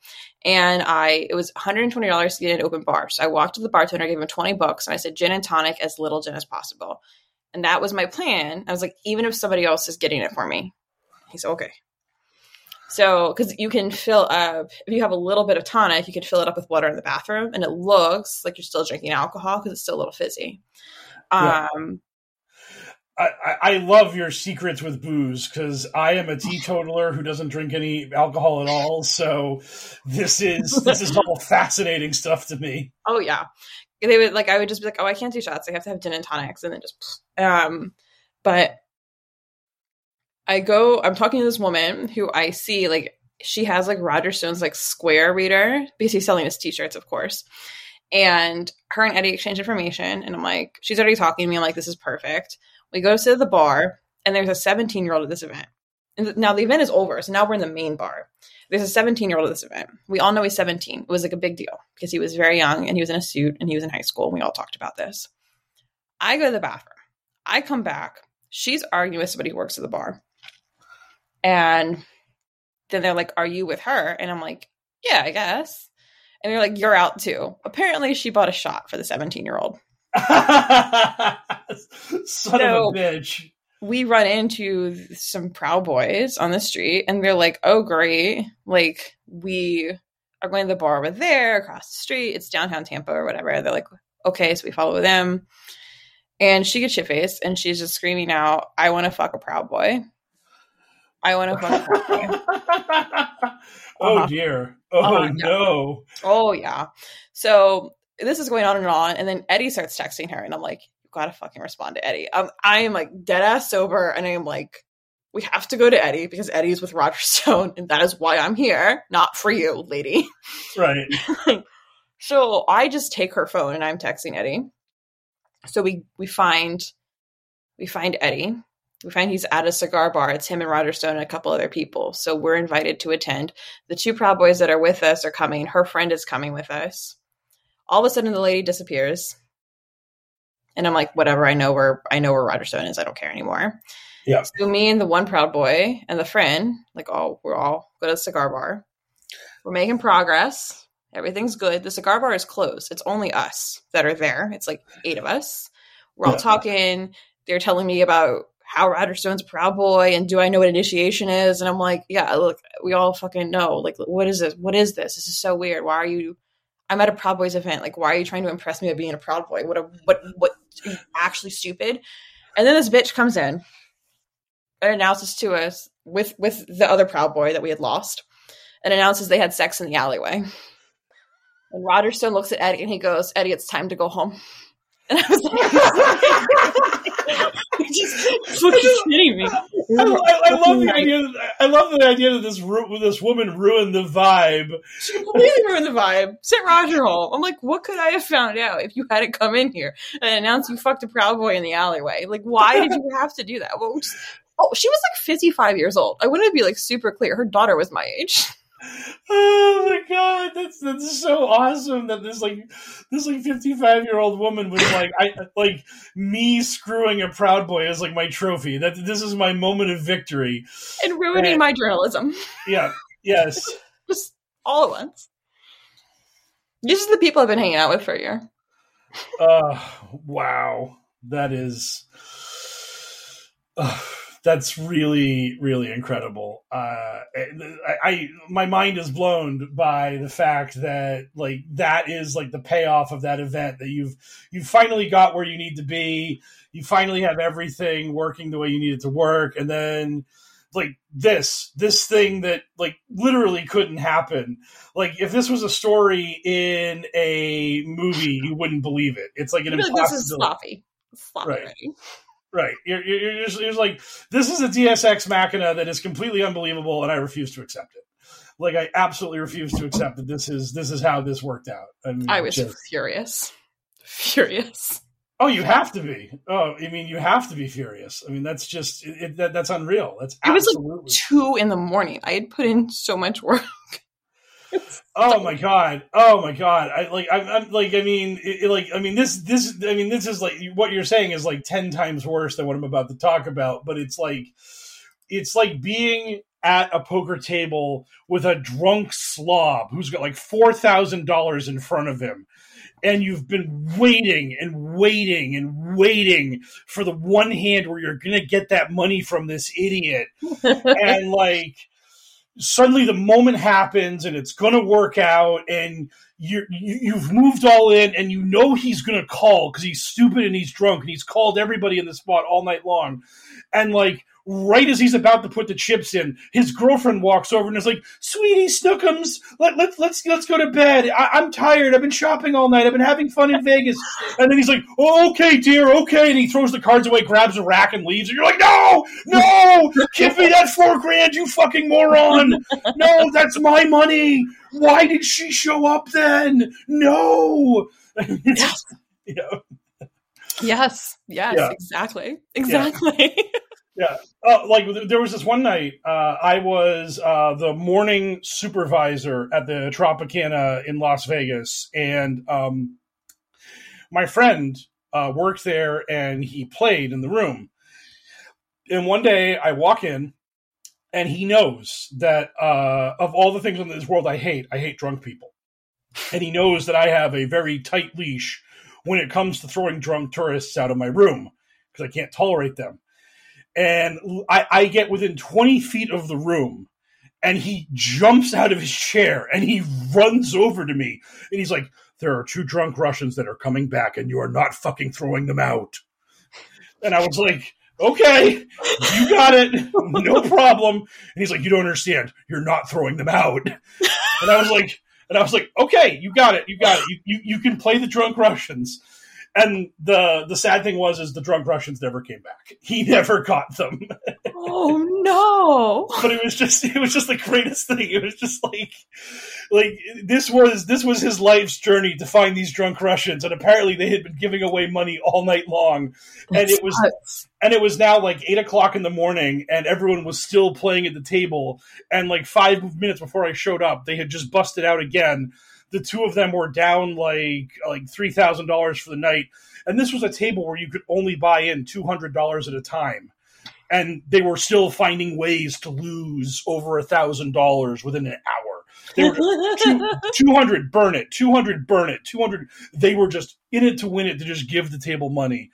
And but unfortunately, apparently at 8:00 they had their fill. And that was the time when they went to the ATM and it didn't give them more money or something, and they just stayed away. And it was the heartbreak. You could, as 8 turned to 8:30, you could just feel the sadness on the table as they knew the drunk Russians were never going to return. that glorious, glorious fountain of free money was now being denied them. Oh, that sucks. That sucks. Yes. Oh God.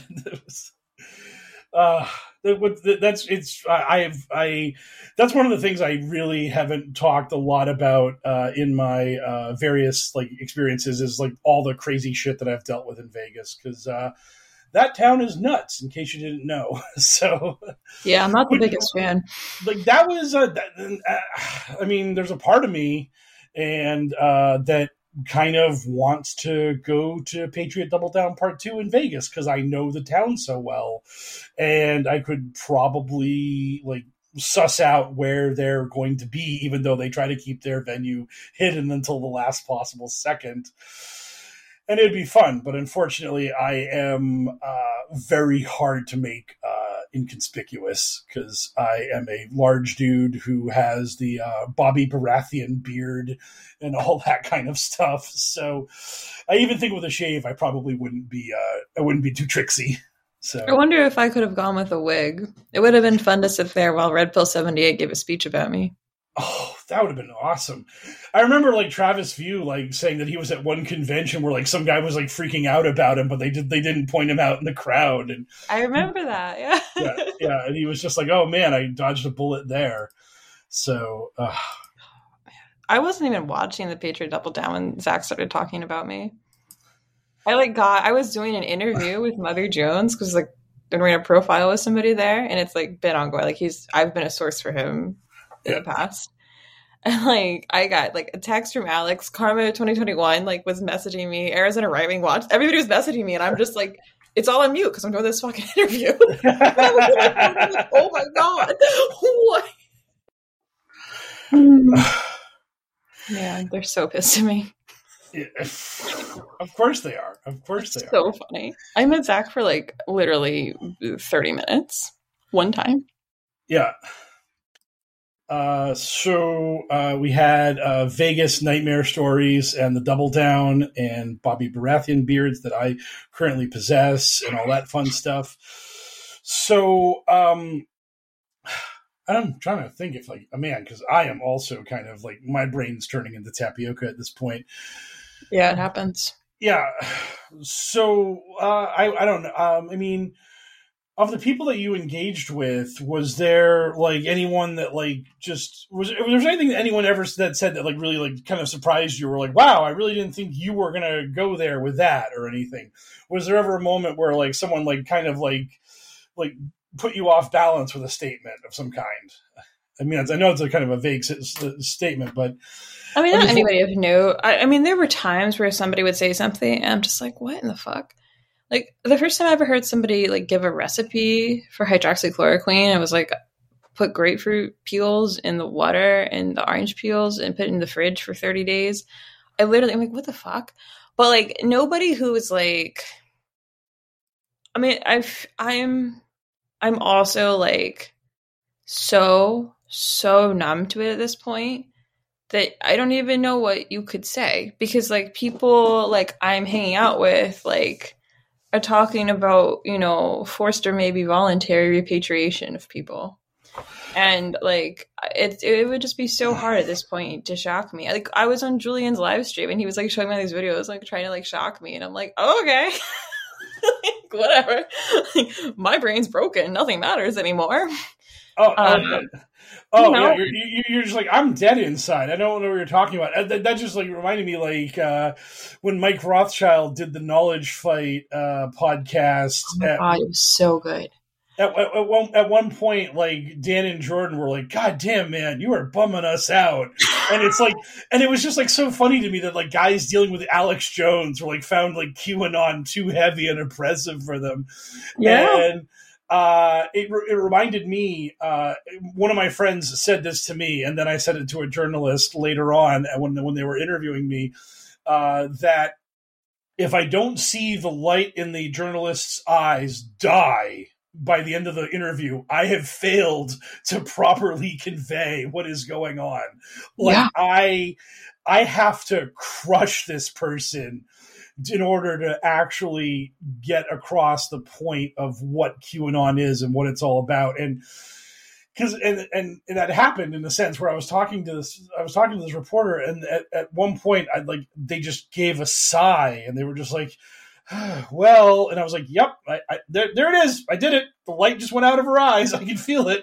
Even though we're on the phone, I know I've done it. Yeah. I mean, it's like, I've had people like tell me, or the people say to me, they're like, Trump lost and Q stopped posting. Why is this still going on? And I just tell them, I'm like, well, did Christianity end when Jesus got killed? I mean, just because like the protagonist has fallen doesn't mean that the legend doesn't continue to grow. I mean, so... And this past year has been really bad for it, because now it's a real person community, you know, where you could go maskless and have fun and live a normal life, no matter how blue the place you lived in was. And I think it really, really pushed people over the edge. I mean, I'm not like completely like doom and gloom. Like, I think that fascists are useless trash, even the rank and file ones, and I have no interest in redeeming any of them, and I don't give a fuck. I think that, you know, the average QAnon believer is redeemable. It's a different world, right? It's a conspiracy theory. It's not, you know, literal Nazism or adjacent Nazism. So I think, you know, I think there's it. I think it can be better. I think it will be better. My doom and gloom is more about fascism than QAnon and conspiracy theories, to be honest. Yeah. Get me talking about populism and I'll really depress you. That's where I bring the light out of people's eyes. Yeah. And that's that's really the problem with like what's happening with QAnon is that like, and it's not even just like Ghost Ezra being a flat out Nazi or any of that kind of stuff. It's the fact that we're having the Republican Party in America becoming literally anti-democratic. You're having the woman running for governor of Arizona saying, "Oh, I wouldn't have certified the election if I was governor." And you're having the guy running for Secretary of State of Arizona saying the same thing. And you now have a political party in America that may, I mean, I don't know who's going to win these primaries, but those two people are endorsed by Donald Trump. And you're now having people running for office under the banner of a major political party that are literally saying, "I will end democracy if I win. Like, if you vote me into office, this will be the last election. Like, the next election won't count because I won't accept it if I lose." And I mean, we will never have another fair free election again. I mean, we've never had them, but we'll have even less of them now because, and this was always the plan. That's why they want to audit the states that Trump won. You know, they want to undermine democracy at every possible level. And they want, at the hyper-local level, they want you to harass people and antagonize people and bully their children until they no longer feel safe in office and they quit. And then you can take over because you're in the same party. And it's fine. And this is literally what they're telling people to do. And it's what they have done. It's what they did in Greenville, South Carolina. It's what they're doing all over. And I mean, I was friends with a precinct captain in Michigan, and he's also a whistleblower. And in the crossover, I mean, like, fascists think that QAnon is stupid, and they think that QAnon believers are stupid, but they need them. They need their bodies, just like they needed them at the Capitol. You know, they're the useful idiots. You can't have an insurrection without the useful idiots taking up the space while you go do the actual work. And it's the same thing here. It's better to have a QAnon person in the school board or whatever, because you share the same fundamental beliefs that Donald Trump should be president or maybe God. And you believe that masks are bad and that coronavirus is fake. And you believe that we need more Jesus. And I remember, January 5th, the night before the insurrection, it was a whole day of events at Freedom Plaza. And it was just like, there's like dudes in 3% shirts and dudes in QAnon shirts, just like having a good time, eating hot dogs together. And I didn't recall another time I had really seen that before. And that meshing together of them and now of the mainstream Republican Party, it's horrifying. And it's, I think if you look at what was like Fringe a year ago, and it's, becoming more and more mainstream now, yeah, I don't know. I mean, I remember conversations where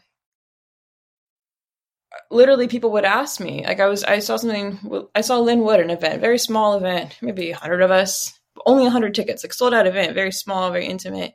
And like, I remember like someone at my table being like, "Why does he think that we should audit states that Trump won?" And I'm like, "Oh, because what if the city council was on the same ballot and the city council, there's a rhino?"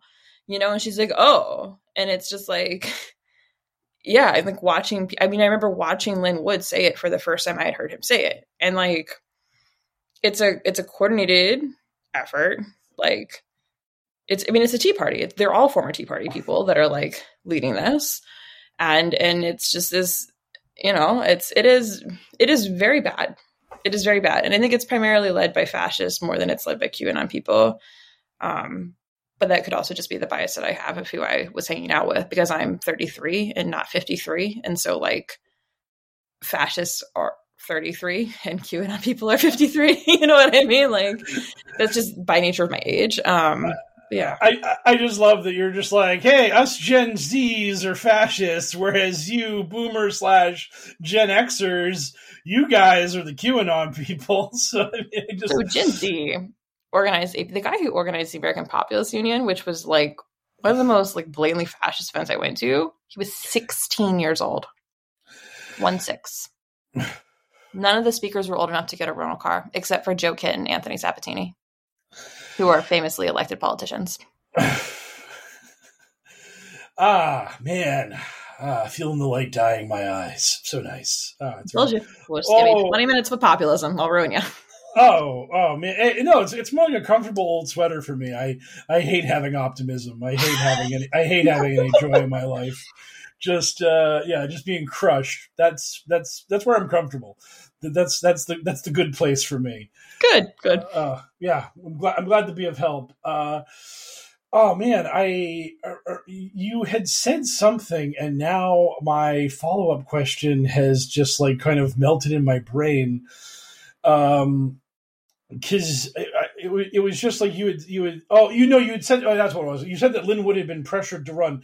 Was that for his run for the GOP party chair in South Carolina that he was told to run? Yeah. But he ran against a guy who smoked him, so like it didn't work. Like, was that? Oh, I know. Yeah, I actually DM'd Drew McKissick and I was like, bro, if you ever want to do a lawsuit against this guy, you should just fucking call me because I got everything. Yeah, he was, a lot of it. It's very complicated, I think. But I think, the crux of it is people really wanted, like Presley Stutz was really looking for someone to like run in that position. And, like connections, people know people. And like Lin Wood was like the golden goose. He was like, there's no way Lin Wood's ever going to call me back. I mean, this is a story they tell publicly. So like what happened behind closed doors, I don't know. But like they knew enough of the same people that it makes sense that, this would happen. And yeah, so, I think it was a good publicity stunt for the QAnon infiltration movement. And like it clearly did something because, Lin Wood is quite involved with like local shit in South Carolina. As well as his constant, never-ending endorsement of lunatic Candace Taylor for governor of Georgia. So he's still being able to put, one foot in each state and kind of meddle in politics there. Yeah. He was talking about running for sheriff in South Carolina in like his local neck of the woods, but I haven't seen him actually put any effort into Lin Wood for sheriff, as it were, which given the psych evaluation he was supposed to be given, giving him arresting powers and a gun seems like power. Again, for those of you who are stuck listening to the audio version of this, Amanda just made waggly fingers at me to indicate that an armed and arresting capable Lin Wood, probably not the best of ideas. So yeah, he's a lunatic. He's real. I mean, I don't know. So I feel him and Mike Lindell, like, somebody needs to intervene and help these people because they are not doing well, I think. I think they're also bad people, but they're also not doing well. Like, it could be both at the same time. Yeah, I mean, it's, again, you don't know people from a distance, and I don't know how many times you've been at the bar with Mike Lindell, as it were, but Mike just feels like a guy who managed to win the capitalism lottery and have more money than he knows what to do with. And he just feels like someone who got pilled and now I hate to constantly bring up wrestling analogies, but he is what we would call in that business a money mark. Like, he's like someone who, if you were a washed up wrestler back in the day, he'll pay you $50,000 to come to his local gymnasium and like beat up the local champion of your town or whatever.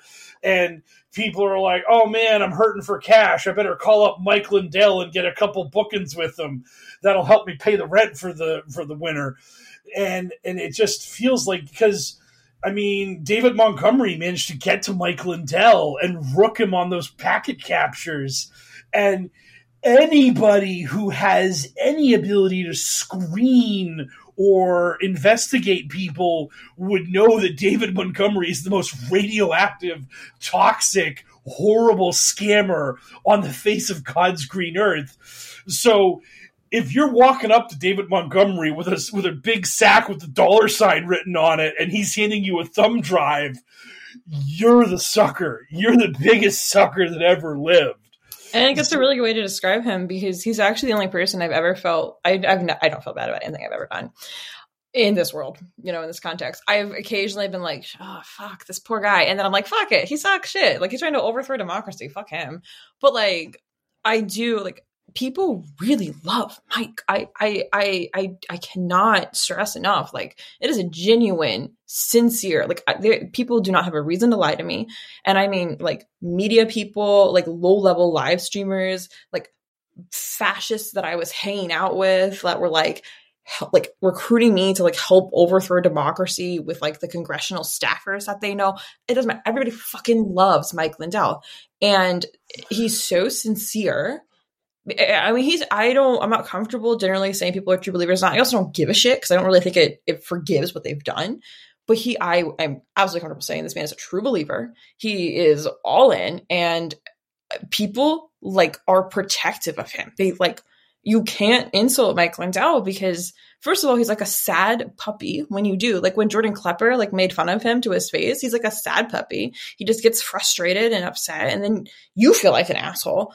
But also, like, everybody is just like, man, he's so great. I'm so excited he's here. He's like, you know, they love, like, I don't want to say they love his financial contributions because that makes it sound like he's our friend because he's rich, but like they love that he's willing to like contribute and help people. And they're so grateful to him. People who got put on a Frank speech who prior had like small, tiny platforms. Not that Frank speech is big, but their Frank speech credentials allow them to get into all these events for free and like go to stuff and cover it.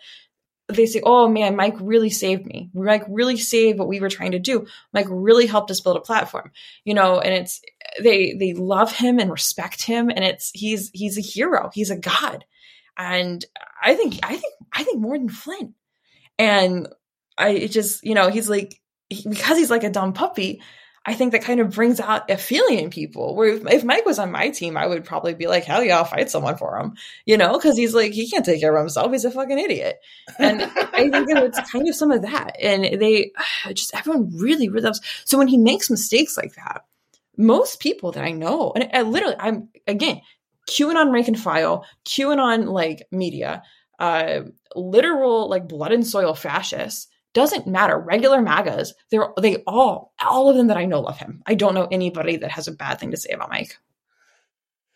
I bet. I mean, it feels like he is an incredibly evil and less intelligent Ted Lasso for the QAnon MAGA community, where he's just so in it to win it and so doe-eyed optimistic about everything. I mean, and his accent helps. Yep. And I mean, I feel like when he put up that $5 million challenge for the packet captures, he probably meant it. He probably thought the packet captures were good, and there was no way anyone was going to debunk them. And then when the moment of truth arrived, and someone was just like, "No, Mike, you've been sold a bill of goods," and he had to retract the offer and couldn't show the packet captures to anybody. I mean, that had to be so demoralizing to him. But like, even after that all happened, I remember that he was on InfoWars and Alex was trying to get him to like bury David Montgomery, and he wouldn't do it. Yeah, he kept saying, no, David Montgomery gave me these magic beans and they are going to grow into a mighty beanstalk and I will be able to climb it.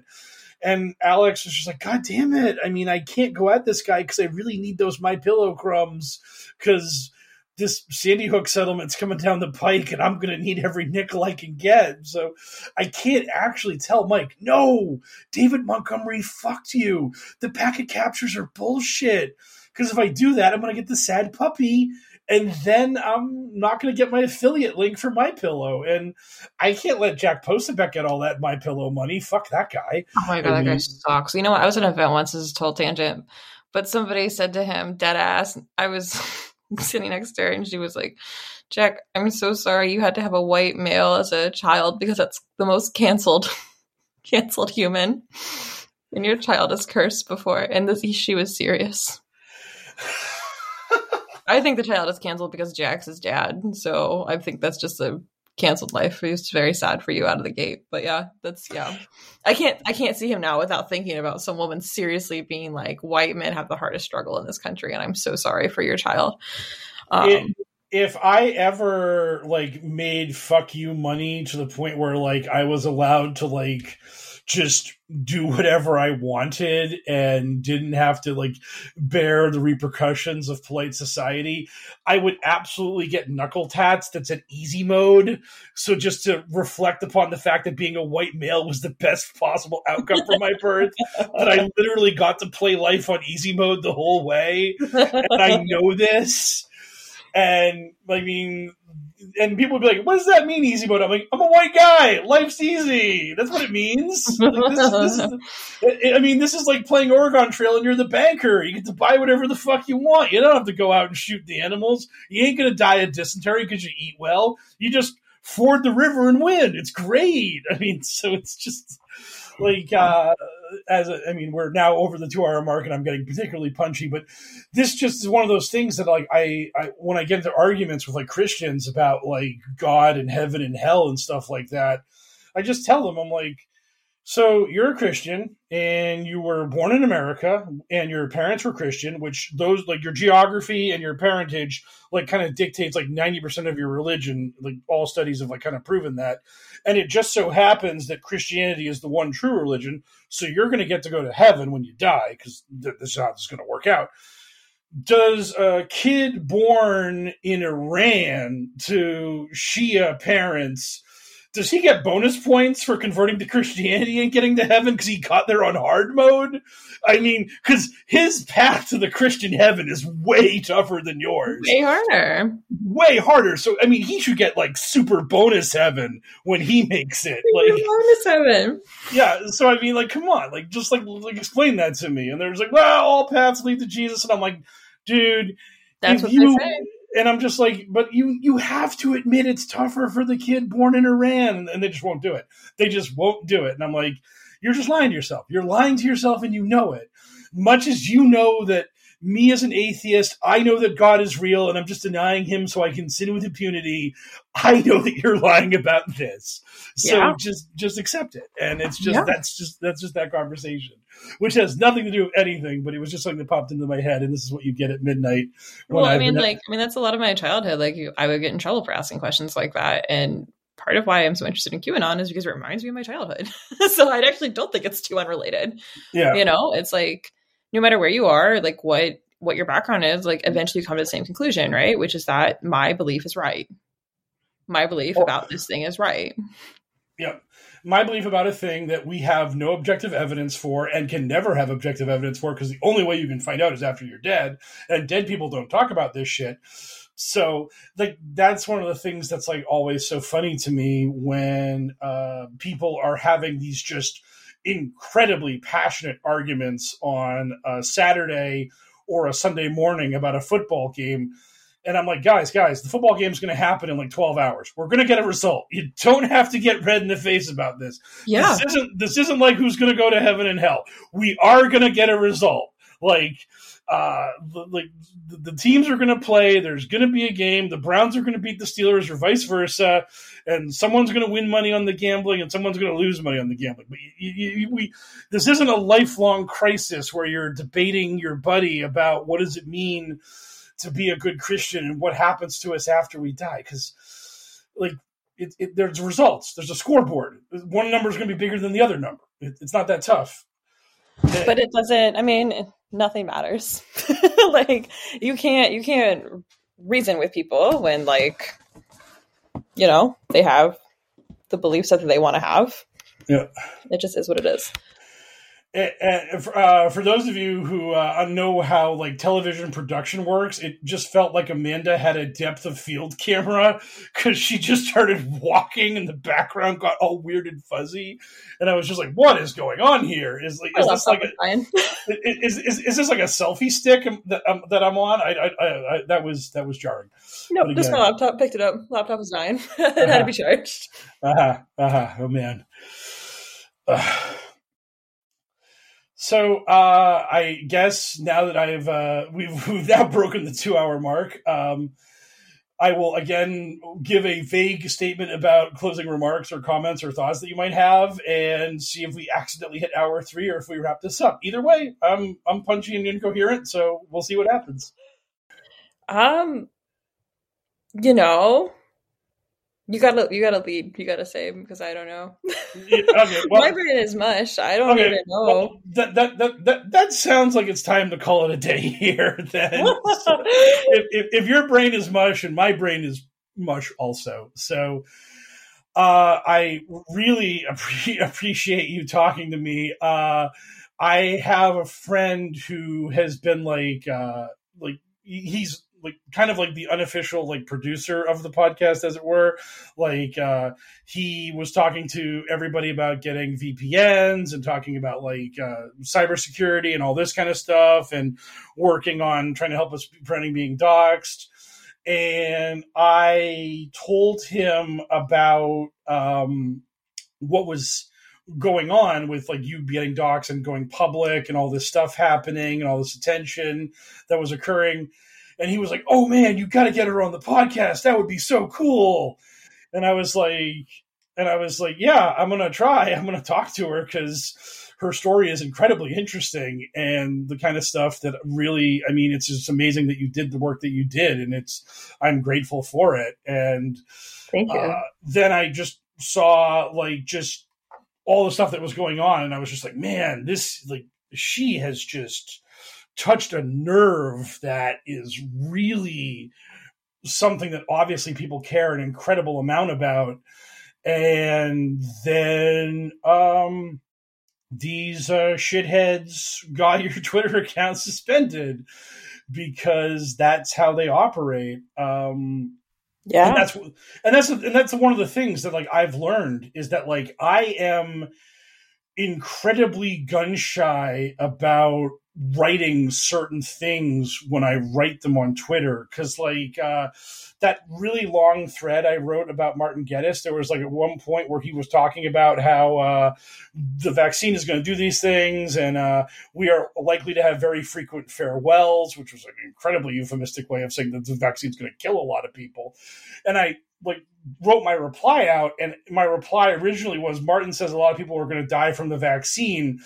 And then I just looked at those words, die from the vaccine, and I'm like, that could get me mass reported. So I literally edited it to say perish from the vaccine to try to euphemize it and make it softer and not trigger any algorithms. And because the time I got suspended from Twitter was incredibly hilarious and incredibly frustrating to me, because I had literally written the same tweet like 6 times previously. I don't know, because I don't know if you know Chapo Trap House and those guys. Oh, but, of course. Okay, so you know Chap, but like basically, after the 2018 midterms, when the Democrats won the House, they had like one of the guys was incredibly drunk, and they had a caller call in, and the drunk host was going on a tirade, and he was just like, and he just said, "Democrats suck ass. There is no hope." And the caller was trying to talk to him, and he just yelled at the caller. He was like, "Kill yourself and kill everyone around you." And the other co-hosts were like, "No, bro, don't. No, wrong. Don't say those things." So, like, whenever anybody would, like, talk about, like Chapo being, like pro-Democrat or, like, helping liberals get elected, I would be like, one of the co-hosts actually told people to kill themselves and kill others when the Democrats won the House, so I don't think they're really that pro-Democrat. And, like, I had said that a million times, and then, like, one day I said that to somebody, and then, like, 5 minutes later, bam, 12-hour suspension for promoting self-harm. And I was like, I was quoting somebody else, literally in context, explained that I was quoting someone else saying something. I did not say this. This is bullshit. It's bullshit. And then it's bullshit, but fucking Matrix and Shady Groove have a Twitter account. Fucking bullshit. They do? Sweet. I'm gonna bring that up. I am gonna send me that link, and I will post it to my QAnon is still a problem on Twitter thread. Absolutely, I will do that immediately. But yeah, fuck those guys. Fuck those guys. Yes. Yeah. They used to follow me on Twitter and my Fash account because we were friends. Oh, I just... Jeff and I are Facebook friends, or we were. I just laugh because all I can think about when you're saying stuff like that is, again, my dumb game of Secret Hitler, where half the players are actual fascists. So I just love the idea of Amanda the Fascist, who is conning people by pretending to be liberal. So yeah, that's just got a lot of practice of being a fake fascist, that's for sure. Yes. So maybe tomorrow night, you'll just have to come up with some sort of ban evasion account to be part of the game. It'll be great. So, I didn't say any of that. I didn't say any of that, Twitter. I have never encouraged ban evasion. You can all shut up. So I'm already IP banned. How? Oh, you'll get on an IP banned. You'll find a different IP. It'll all work out. I did that a year ago. No, we're back where we started. Well, you'll just have to talk to Wyatt, because that guy is literally working on his 500th ban evasion account and he can't stop. And won't nothing stop. matters. Nothing matters. Yeah. Yeah. So I will find means by which to keep in touch with you, given the nature of the current social media embargo that you're engaged in, be it semaphore code, carrier pigeon, actual physical telegrams, not Telegram, the Nazi hellscape social media platform. But I hope you find ways to stay in communication with everybody else. The work you did is incredible. This conversation has been incredibly enlightening and fascinating. I hope people enjoy it, even though the two of us were sleep-deprived, goofy morons by the 90-minute mark. So for all of that, thank you for being here, and I hope that we can do this again sometime in the future. Yeah, absolutely. Thanks for having me. Yes. Imagine the softest sheets you've ever felt. Now imagine them getting even softer over time. That's what you'll feel with Boll & Branch's organic cotton sheets. In a recent customer survey, 96% replied that Boll & Branch sheets get softer with every wash. Start getting your best night's sleep in these sheets that get softer and softer for years to come. Try their sheets with a 30-night guarantee. Plus, get 15% off your first order at bollandbranch.com. Code BUTTERY. Exclusions apply. See site for details. Planning for your next trip? Elevate your travel style with Quince. Quince has all the jet-setting essentials you'll want for your next getaway, like European linen, premium luggage options, buttery soft Italian leather bags, and so much more. And is all priced at 50 to 80% less than similar brands. Plus, Quince only works with factories that use safe and ethical manufacturing practices. Pack your bags with high-quality essentials you'll be wearing for vacations to come with Quince. Go to quince.com/pack for free shipping and 365-day returns. Planning for your next trip? Elevate your travel style with Quince. Quince has all the jet-setting essentials you'll want for your next getaway, like European linen, premium luggage options, buttery soft Italian leather bags, and so much more. And is all priced at 50 to 80% less than similar brands. Plus, Quince only works with factories that use safe and ethical manufacturing practices. Pack your bags with high-quality essentials you'll be wearing for vacations to come with Quince. Go to quince.com/pack for free shipping and 365-day returns.